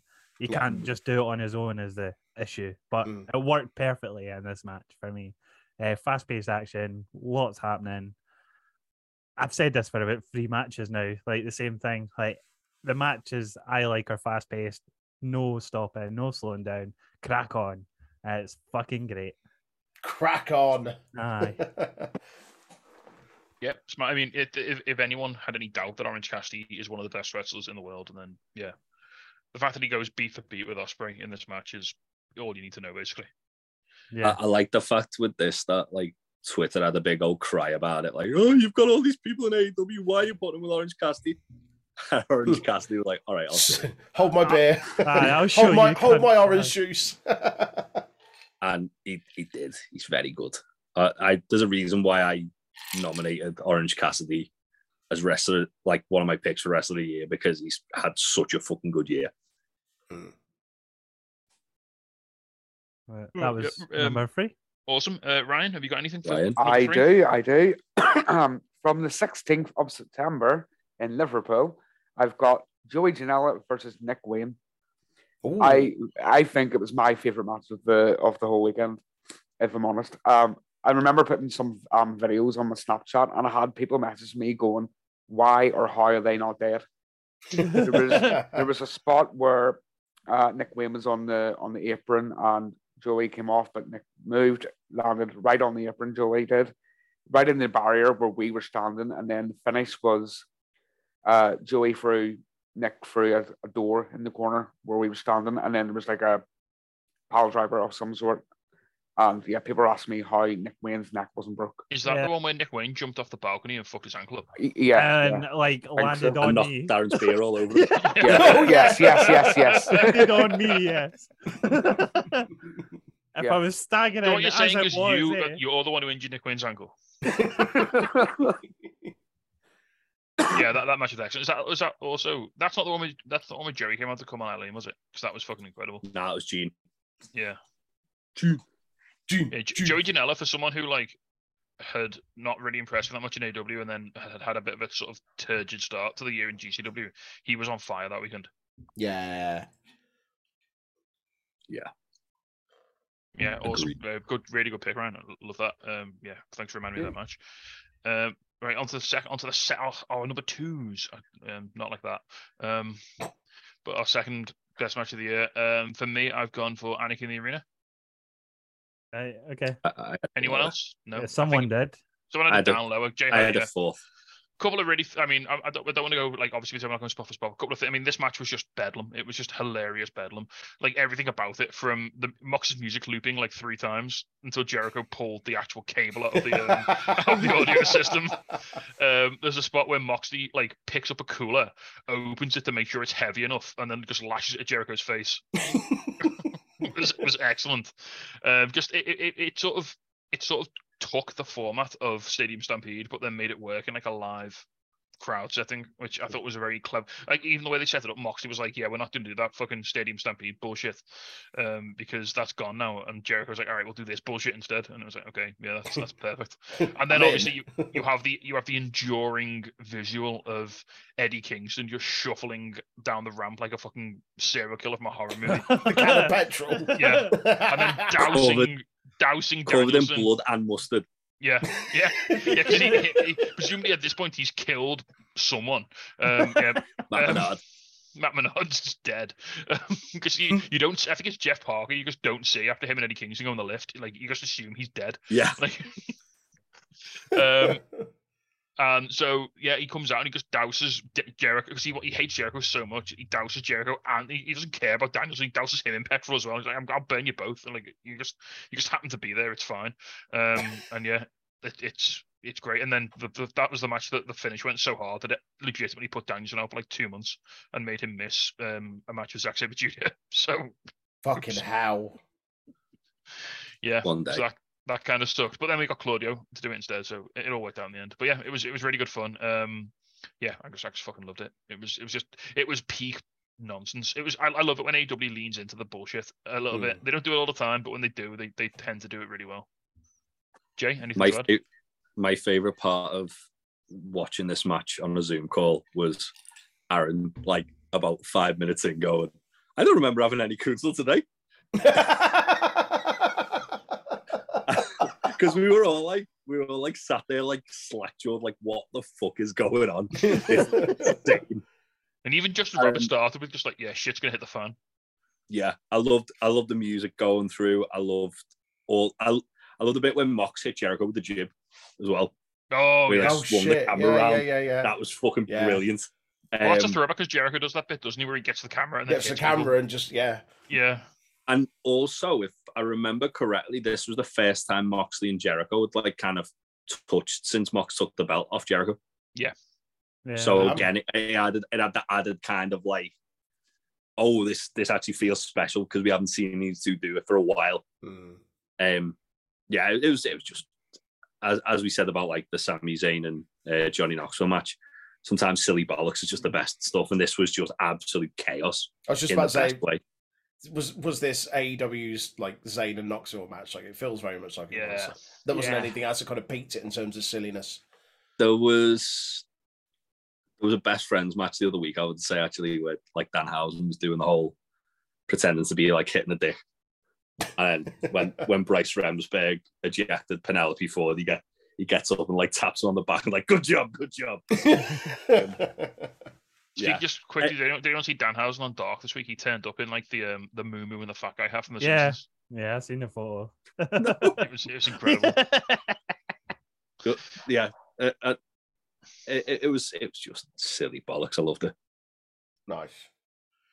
You're number 2, Jay, isn't it? Yep. Yeah, and I think somebody's got this as number 1. It was FTR versus the Briscoes 1 from Ring of Honor, Supercard of Honor. Yep. I also have it at number 2. Okay. Well, we'll all talk about it when Tasty's talking about it number 1. Yeah. So, okay, then it's Ryan, isn't it? Or Aaron? Well, it depends what Ryan's got here, because I'm going to go to GCW. My top 2 are also GCW, but go ahead. Backyard Wrestling, I've got. Yes, I know, boys, it's not number 1. I'm sorry. As Joey versus Donnie / that's my Kung number Fu 1 Janela. I'm sorry, that's boys. Right, number 1, double weight. We'll have to talk about it at the end. What a shame. Okay, fine. I had a question. Yes. What is a Kung Fu Janela? Joey Janela's dog killing brother. Cousin. You'll find sorry. out. Is it actually Michael Vick? Okay. I'll ask you more about it when you talk about it. Fucking hell. Okay, Ryan, have you got number 2 for us, mate? I do have a number 2. If Aaron can speak about it, because I don't remember much, but I know he does. Minoru Suzuki versus Effie at Boys Spring Break Part 2. Effie kissed Minoru Suzuki on the lips. That is a peak moment of 2022. So, again, we'll hopefully have it for you in the next week or so. But Effie tells a really good anecdote about this match when we interview him. Does he? Yeah, remember that he gets asked about kissing, and he says like Minoru Suzuki. That's one of the things Suzuki wanted to do was have Effie kiss him. Really? Yeah. Oh man. He says basically you go to like a show and Suzuki's just out in the smoking area, just chain smoking because he's a fucking mad lad. And yeah, he doesn't speak a lot of English, but one of the things he said is like, "Me, you kiss." And, and Effie's like, "Yep, okay." So take that one off the bucket list. This is from again Spring Break, where the same show the clusterfuck was on. Yeah, it was massive for that. Like literally the match before it's less than 10 minutes long, this match, but 9 minutes 10. Yeah, the fact that fucking Effie kissed Murder Grandad on the lips, not even a peck, a full. And this was like 90 minutes or like less after he like dismantled Rhett Titus and won the Ring of Honor TV title. He got in a taxi, went straight to that from that show to that show, and then did that match. Oh, honestly, that's one of the highlights of 2022. I think that's a highlight gem like in all of wrestling ever. Like that ain't gonna happen again, is it? I love when they were brawling on the outside and like Suzuki like chopped Effie and Effie was like, "Here we are, you little bitch!" Yeah. The Murder Grandad. Yeah. Also, I think it was fan made, but the poster for this match, which was just Minoru with like Effie on a lead, was incredible. Honestly, it's the easiest 9 minutes 10 seconds to watch your life. Yeah. It just flies by. It's just Effie being Effie and Suzuki just being Murder Grandad. Yeah, nice. Yeah. Go watch it. Sweet. Is that everyone's number 2? Are we down to the last one? We're down to number 1. Number Wang. Right. That's number 1. Right. So yeah, I mean, obviously we know which mine is. I went back and forth on this a lot because I didn't want to try and put more than one match from a certain feud on. I didn't want to like crowd out the list with too many of. You mean you didn't want to make 1, 2, and 3 FTR against the Briscoes? I went for one. It's a bit of a hipster pick because it was the original one. But I just felt this was like the build up. This match was a bit more special. It was for the first time. Top guys v Dem Boys. Yeah. Like arguably 2 of the best, like pure tag teams of the last 10 years. In the style of they just twat each other dead hard, and that's what these guys do. The term dream match gets used a hell of a lot, but this absolutely fucking was. Yeah, this was unbelievable. Yeah, I mean the other matches had great bits in them, particularly the bit where, in match 3 where Cash throws Dax a chair into the ring and just screams "fucking murder him." Which was incredible, and that had the double dog collar spot, which again I don't think both teams get enough credit in the third match for having 2 dog collars on the go at once and it never tripping the match up in terms of logistics and like the chains never getting in the way. It was phenomenal. But this match had like FTR sort of worked a bit sort of heely. They were out on the outside putting the guys through tables and stuff. FTR were like really going hard, and it ended with FTR winning the belts as well, which I thought was a really cool moment. It didn't like the second match didn't quite have that moment because nothing changed, and the third match the Briscoes won them back. So I think this one had the best finish in that it was FTR's big victory. But yeah, this match was fucking fun. This match just had that buzz that you only get every now and then. Like Bryan Danielson versus Kenny Omega had it. You know, when you get these 2 guys who you've thought about this match for so long, and then all of a sudden here it is, and they just stand there for the first 30 seconds, and the crowd just buzzes, and like the energy just crackles, and that's a rare thing in wrestling, and when it happens, it's really special. Absolutely, it was super. I've said before, like there's been a lot of stiff matches this year as well, but like it looked like they genuinely fucking despise each other. Like there was a bit on the top. I think it was where Dax was on top of. Like on the turnbuckle, just raining down punches and stuff, and we see that in so many matches. But like, genuinely, just looked like he was absolutely leathering the Jesus out of him. Like it didn't feel like a work at all. Like the whole thing, it was just like these 4 fucking hate each other, and it was it was perfection. Once again, as Aaron says earlier, Twitter beefs create the best matches. Yeah. This all started by Dax Harwood and Jay Briscoe arguing over who was the better tag team on Twitter. And then Jay Briscoe made the bold joke about Dax, and then it all just like kicked off. I might as well go into mine. Mine was FTR versus the Briscoes 3, number 1, the dog collar match. I thought it was fucking outstanding. There was so many uncomfortable spots, like Mark Briscoe just getting fucking launched to the floor. Was it a pile of chairs or was it tables? Yeah, he went over the table and landed on a pile of chairs. Oh, yeah. It was from the turnbuckle over a table that was on the floor and then onto like 20 chairs. Yeah. The whole like Dax and Jay Briscoe fighting through the crowd with dog collars around the fucking necks, just hitting each other with the chains. As you said, the chain spot where it was like sort of like stretched out and Dax got like thrown into the chain. And Cash was just like, fuck, I fucked up. I just thought it was a more compelling story because it was, each match was like, how are these guys going to outdo the first one? And I thought the 2 out of 3 falls, even though it didn't make my list, I thought that was just as good as the others. It was just because it was a bit more slow paced and more. 2 out like of 3 falls was great, really good storytelling because the Briscoes took a really early first fall. It put a lot of danger into the match. You thought, oh fuck, FDR could just lose it, like at any point. Yeah. It really put them on the back foot, and I think having FDR have to fight out from that 1-0 deficit made the match, like you said, really compelling. It told a really good story. And the finish of Dax just killing Jay Briscoe with a fucking top rope pile driver as well. Yeah. That then. But yeah, it's almost like it's weird because, as I said, the feud almost like Dax and Jay Briscoe hate each other, and then Cash and Mark Briscoe just like fighting people. So they just have a fight around this like fucking blood feud. I love it. Like Dax and Jay like screaming each other in the ring, and Cash and Mark are just like, well, I guess I'll hit that guy because I'm here. I'm here. Fuck it. Why not? If they're doing it, I'll do it. Yeah, everyone was bleeding in this match. It was fucking violent. It was fucking grisly. It was fucking brutal. I think for me, the reason why this got over the first and second was because for being at a pay-per-view called Final Battle, it really did sort of hammer home the fact this was on it. Final Battle. Yeah, it's fucking awesome. Also, shout out that they did a version of the classic FDR spot where they're both in submissions and they're trying to crawl and grab each other's hands, but they couldn't. They couldn't because but they couldn't because they were pulling on the chains. So the chains stopped them, which was a really cool like little evolution of that spot. Yeah, it was awesome. Nice. Aaron, then you're number 1, mate. Troy. Troy, sorry. I thought everything just got sucked into the Briscoe-verse. I'd keep it in order because I feel like you, Jay, and Troy's number 1 are different to me and Ryan's. So mine very, very different. My number 1 was in Jay's honourable mentions. I saw his face when I fucking said it. My number 1 is from the 4th of June from Progress Super Strong Style Day 2. It's Cara Noir against Spike Trivet in an I Quit Loser Leaves Progress match.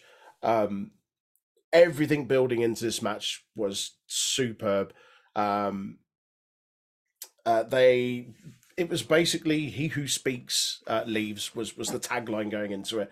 For those who don't know, like Cara Noir, known non-speaking character, wrestler guy, Spike Trivet, very wordy, and this was just them going at it after months and months and months of kind of one-upping each other and fucking each other over here and getting one up at the end of a match and stuff like that. They previously had what was the one that they had at the Garage, Jay? Was it the 10th anniversary show, or it was around that week? They'd had one there, and that was quite brutal. No, that was Cara versus Ilya. Oh, but then didn't Spike come out at the end, like handcuffed him to the ropes and just beat the piss out of him with the chair? That was it. But yeah, this match was the culmination of that.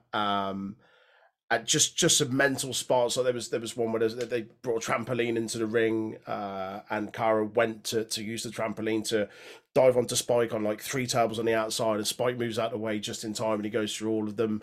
There was a dirty thumbtack spot where Spike just like drops a load of those, dumps Cara on them, and then gets some fucking lemon juice and just spits it into his back like covered in tacks. But he bottled them at one point as well. Oh shit! Yeah, he bottled him. He picked up like a bottle of wine from the bar and just bottled him. Yeah. There was a cool bit where like Cara like went backstage, like disappeared. Spike didn't know where he was, and then Cara comes out just covered in chairs, like all of his arms just covered in chairs, stood there like pissing blood. Comes down to the ring, doesn't actually get a chance to use them at all, and Spike just basically clips the Black Swan's wings by just beating every single fucking limb with a chair. But the finish was superb. The finish was Cara is in the ring, and I think I can't remember if he's handcuffed or not. I think he might have been handcuffed. He's handcuffed, and the ref's like basically uncuffing him. That's it. And Spike goes, right, I've got to step it up a level, goes outside, grabs Cara Noir's wife, and just threatens to batter her over the head with the chair. And before he does it, like, Cara just says, I quit, and that's it. And it was just, yeah, absolutely insanity. One thing I do remember that was absolutely hilarious, for whatever reason, Cara Noir went into like proper street fight mode and just grabbed a pair of jeans from someone in the audience and was just walking around in a pair of jeans instead of his black tights for good reason. But yeah, it was so good. Everything in the match, all the build up to the match, the finish was just, as soon as that bell went and he said it, there was just absolute stunned silence. Like I've never seen anything like it. It was a very good match. Very, Awesome. very good. Yeah. Okay, then we'll move on to the nonsense portion of the for the rest of the proceedings. Talk about the serious matches. Now you guys get to close the whole thing off with whatever garbage wrestling you've chosen. Whoa! Oh, come on. What? I mean that is a term of endearment, by the way. Aye. Troy's got the horn, not like that, but you know. I will say my number one first because Ryan's already mentioned it. It's from GCW.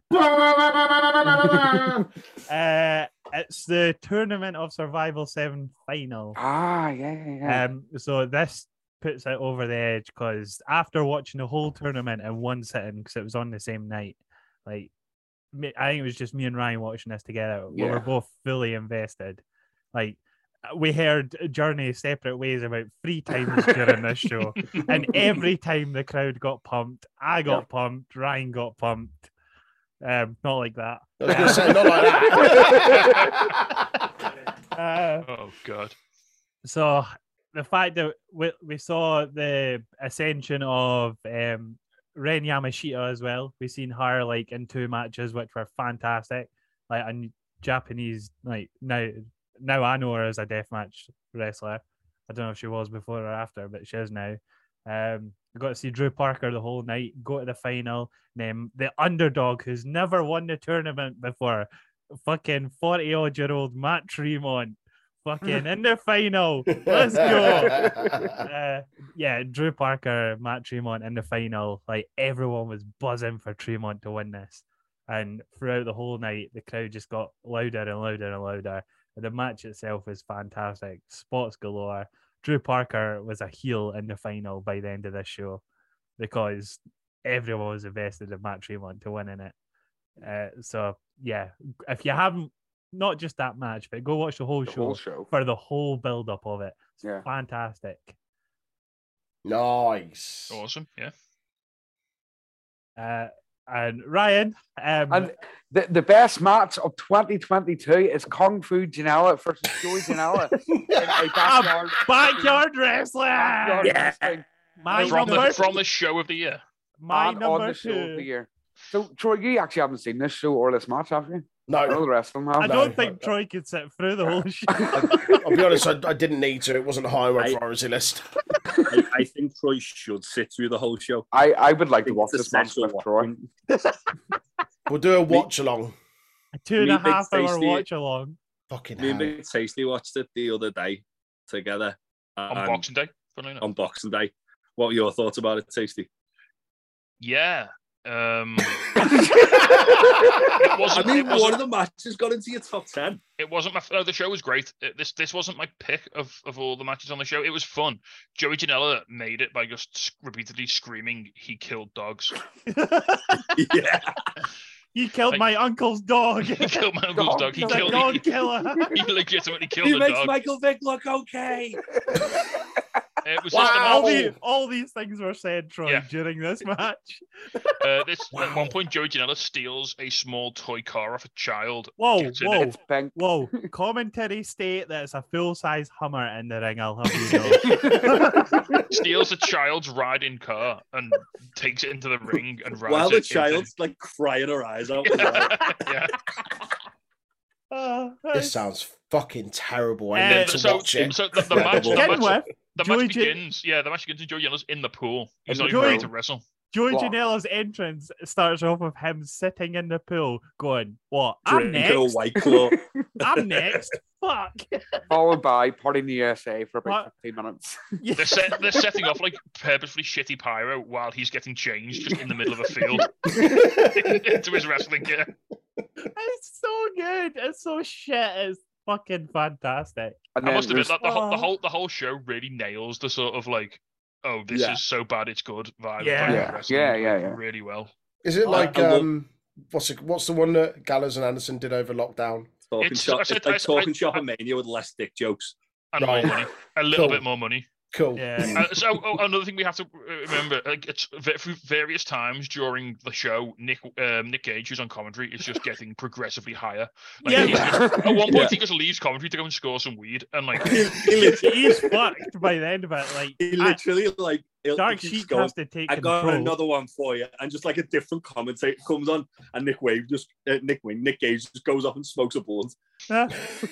Oh, by genuinely. the time this match rolls around, he is so stoned he can only Yeah. say like 2 words at a time. He doesn't even commentate on it. He just gets Dark Sheik to do it Dark for him. Sheik does Yeah. it instead. Dark Sheik is fantastic on commentary and that as She well. is actually, yeah. I agree with that. She like adds so much to it because she's just fucking hilarious. Oh, There's if you also like that- this, if you like the song "Party in the USA" by Miley Cyrus, this is a match for you. I didn't I- know I did until I watched this match twice.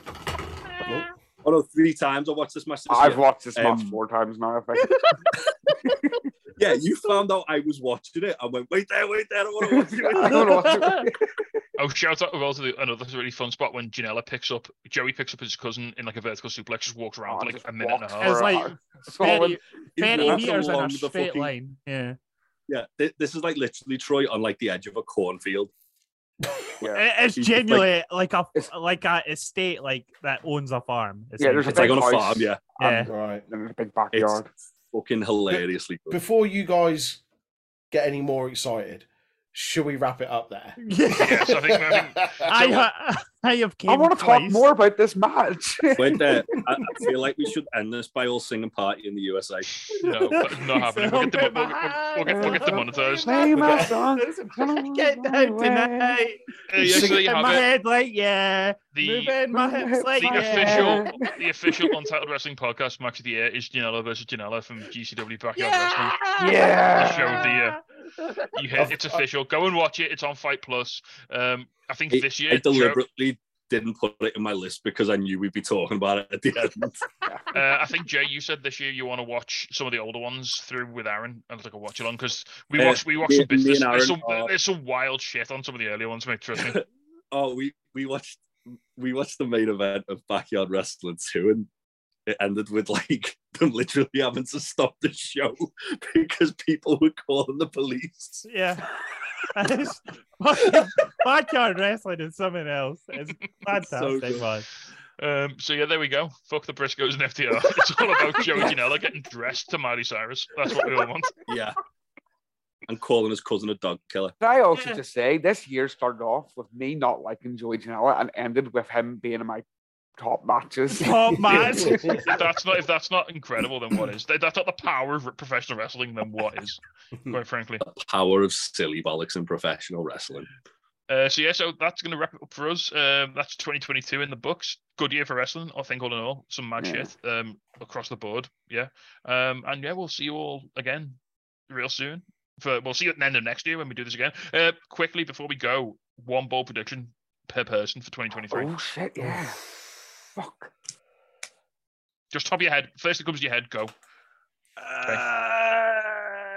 Brock Lesnar versus Roman Reigns No, at WrestleMania. Let's go! Let's go! I'm going to say Vince McMahon reinstates himself as executive chairman of WWE. Oh, wait, no, that's already happened. I'm going to say Will Ospreay beats Kenny Omega in AEW. Oh, give it to me. Oh, yes, please, Daddy. Is that after his face grows back after getting it like caving in? After he irons the boot marks out of his face Aye, from their previous match. Give me Omega and Ospreay again any day of the week. Do it, cowards. I think it'll main event if I didn't know myself. Mine is that Nick Wayne will dethrone Darby Allin for the TNT title in his debut in AEW. Fucking, I don't know. Cody Rhodes, WWE champion, because I love Cody so much. Yeah. Is that why you're like kind of like that to hide the neck tattoo you've got? Cool. Right, that'll wrap things up. Thanks for watching. See you next year. Bye. Bye. It's a party in the USA.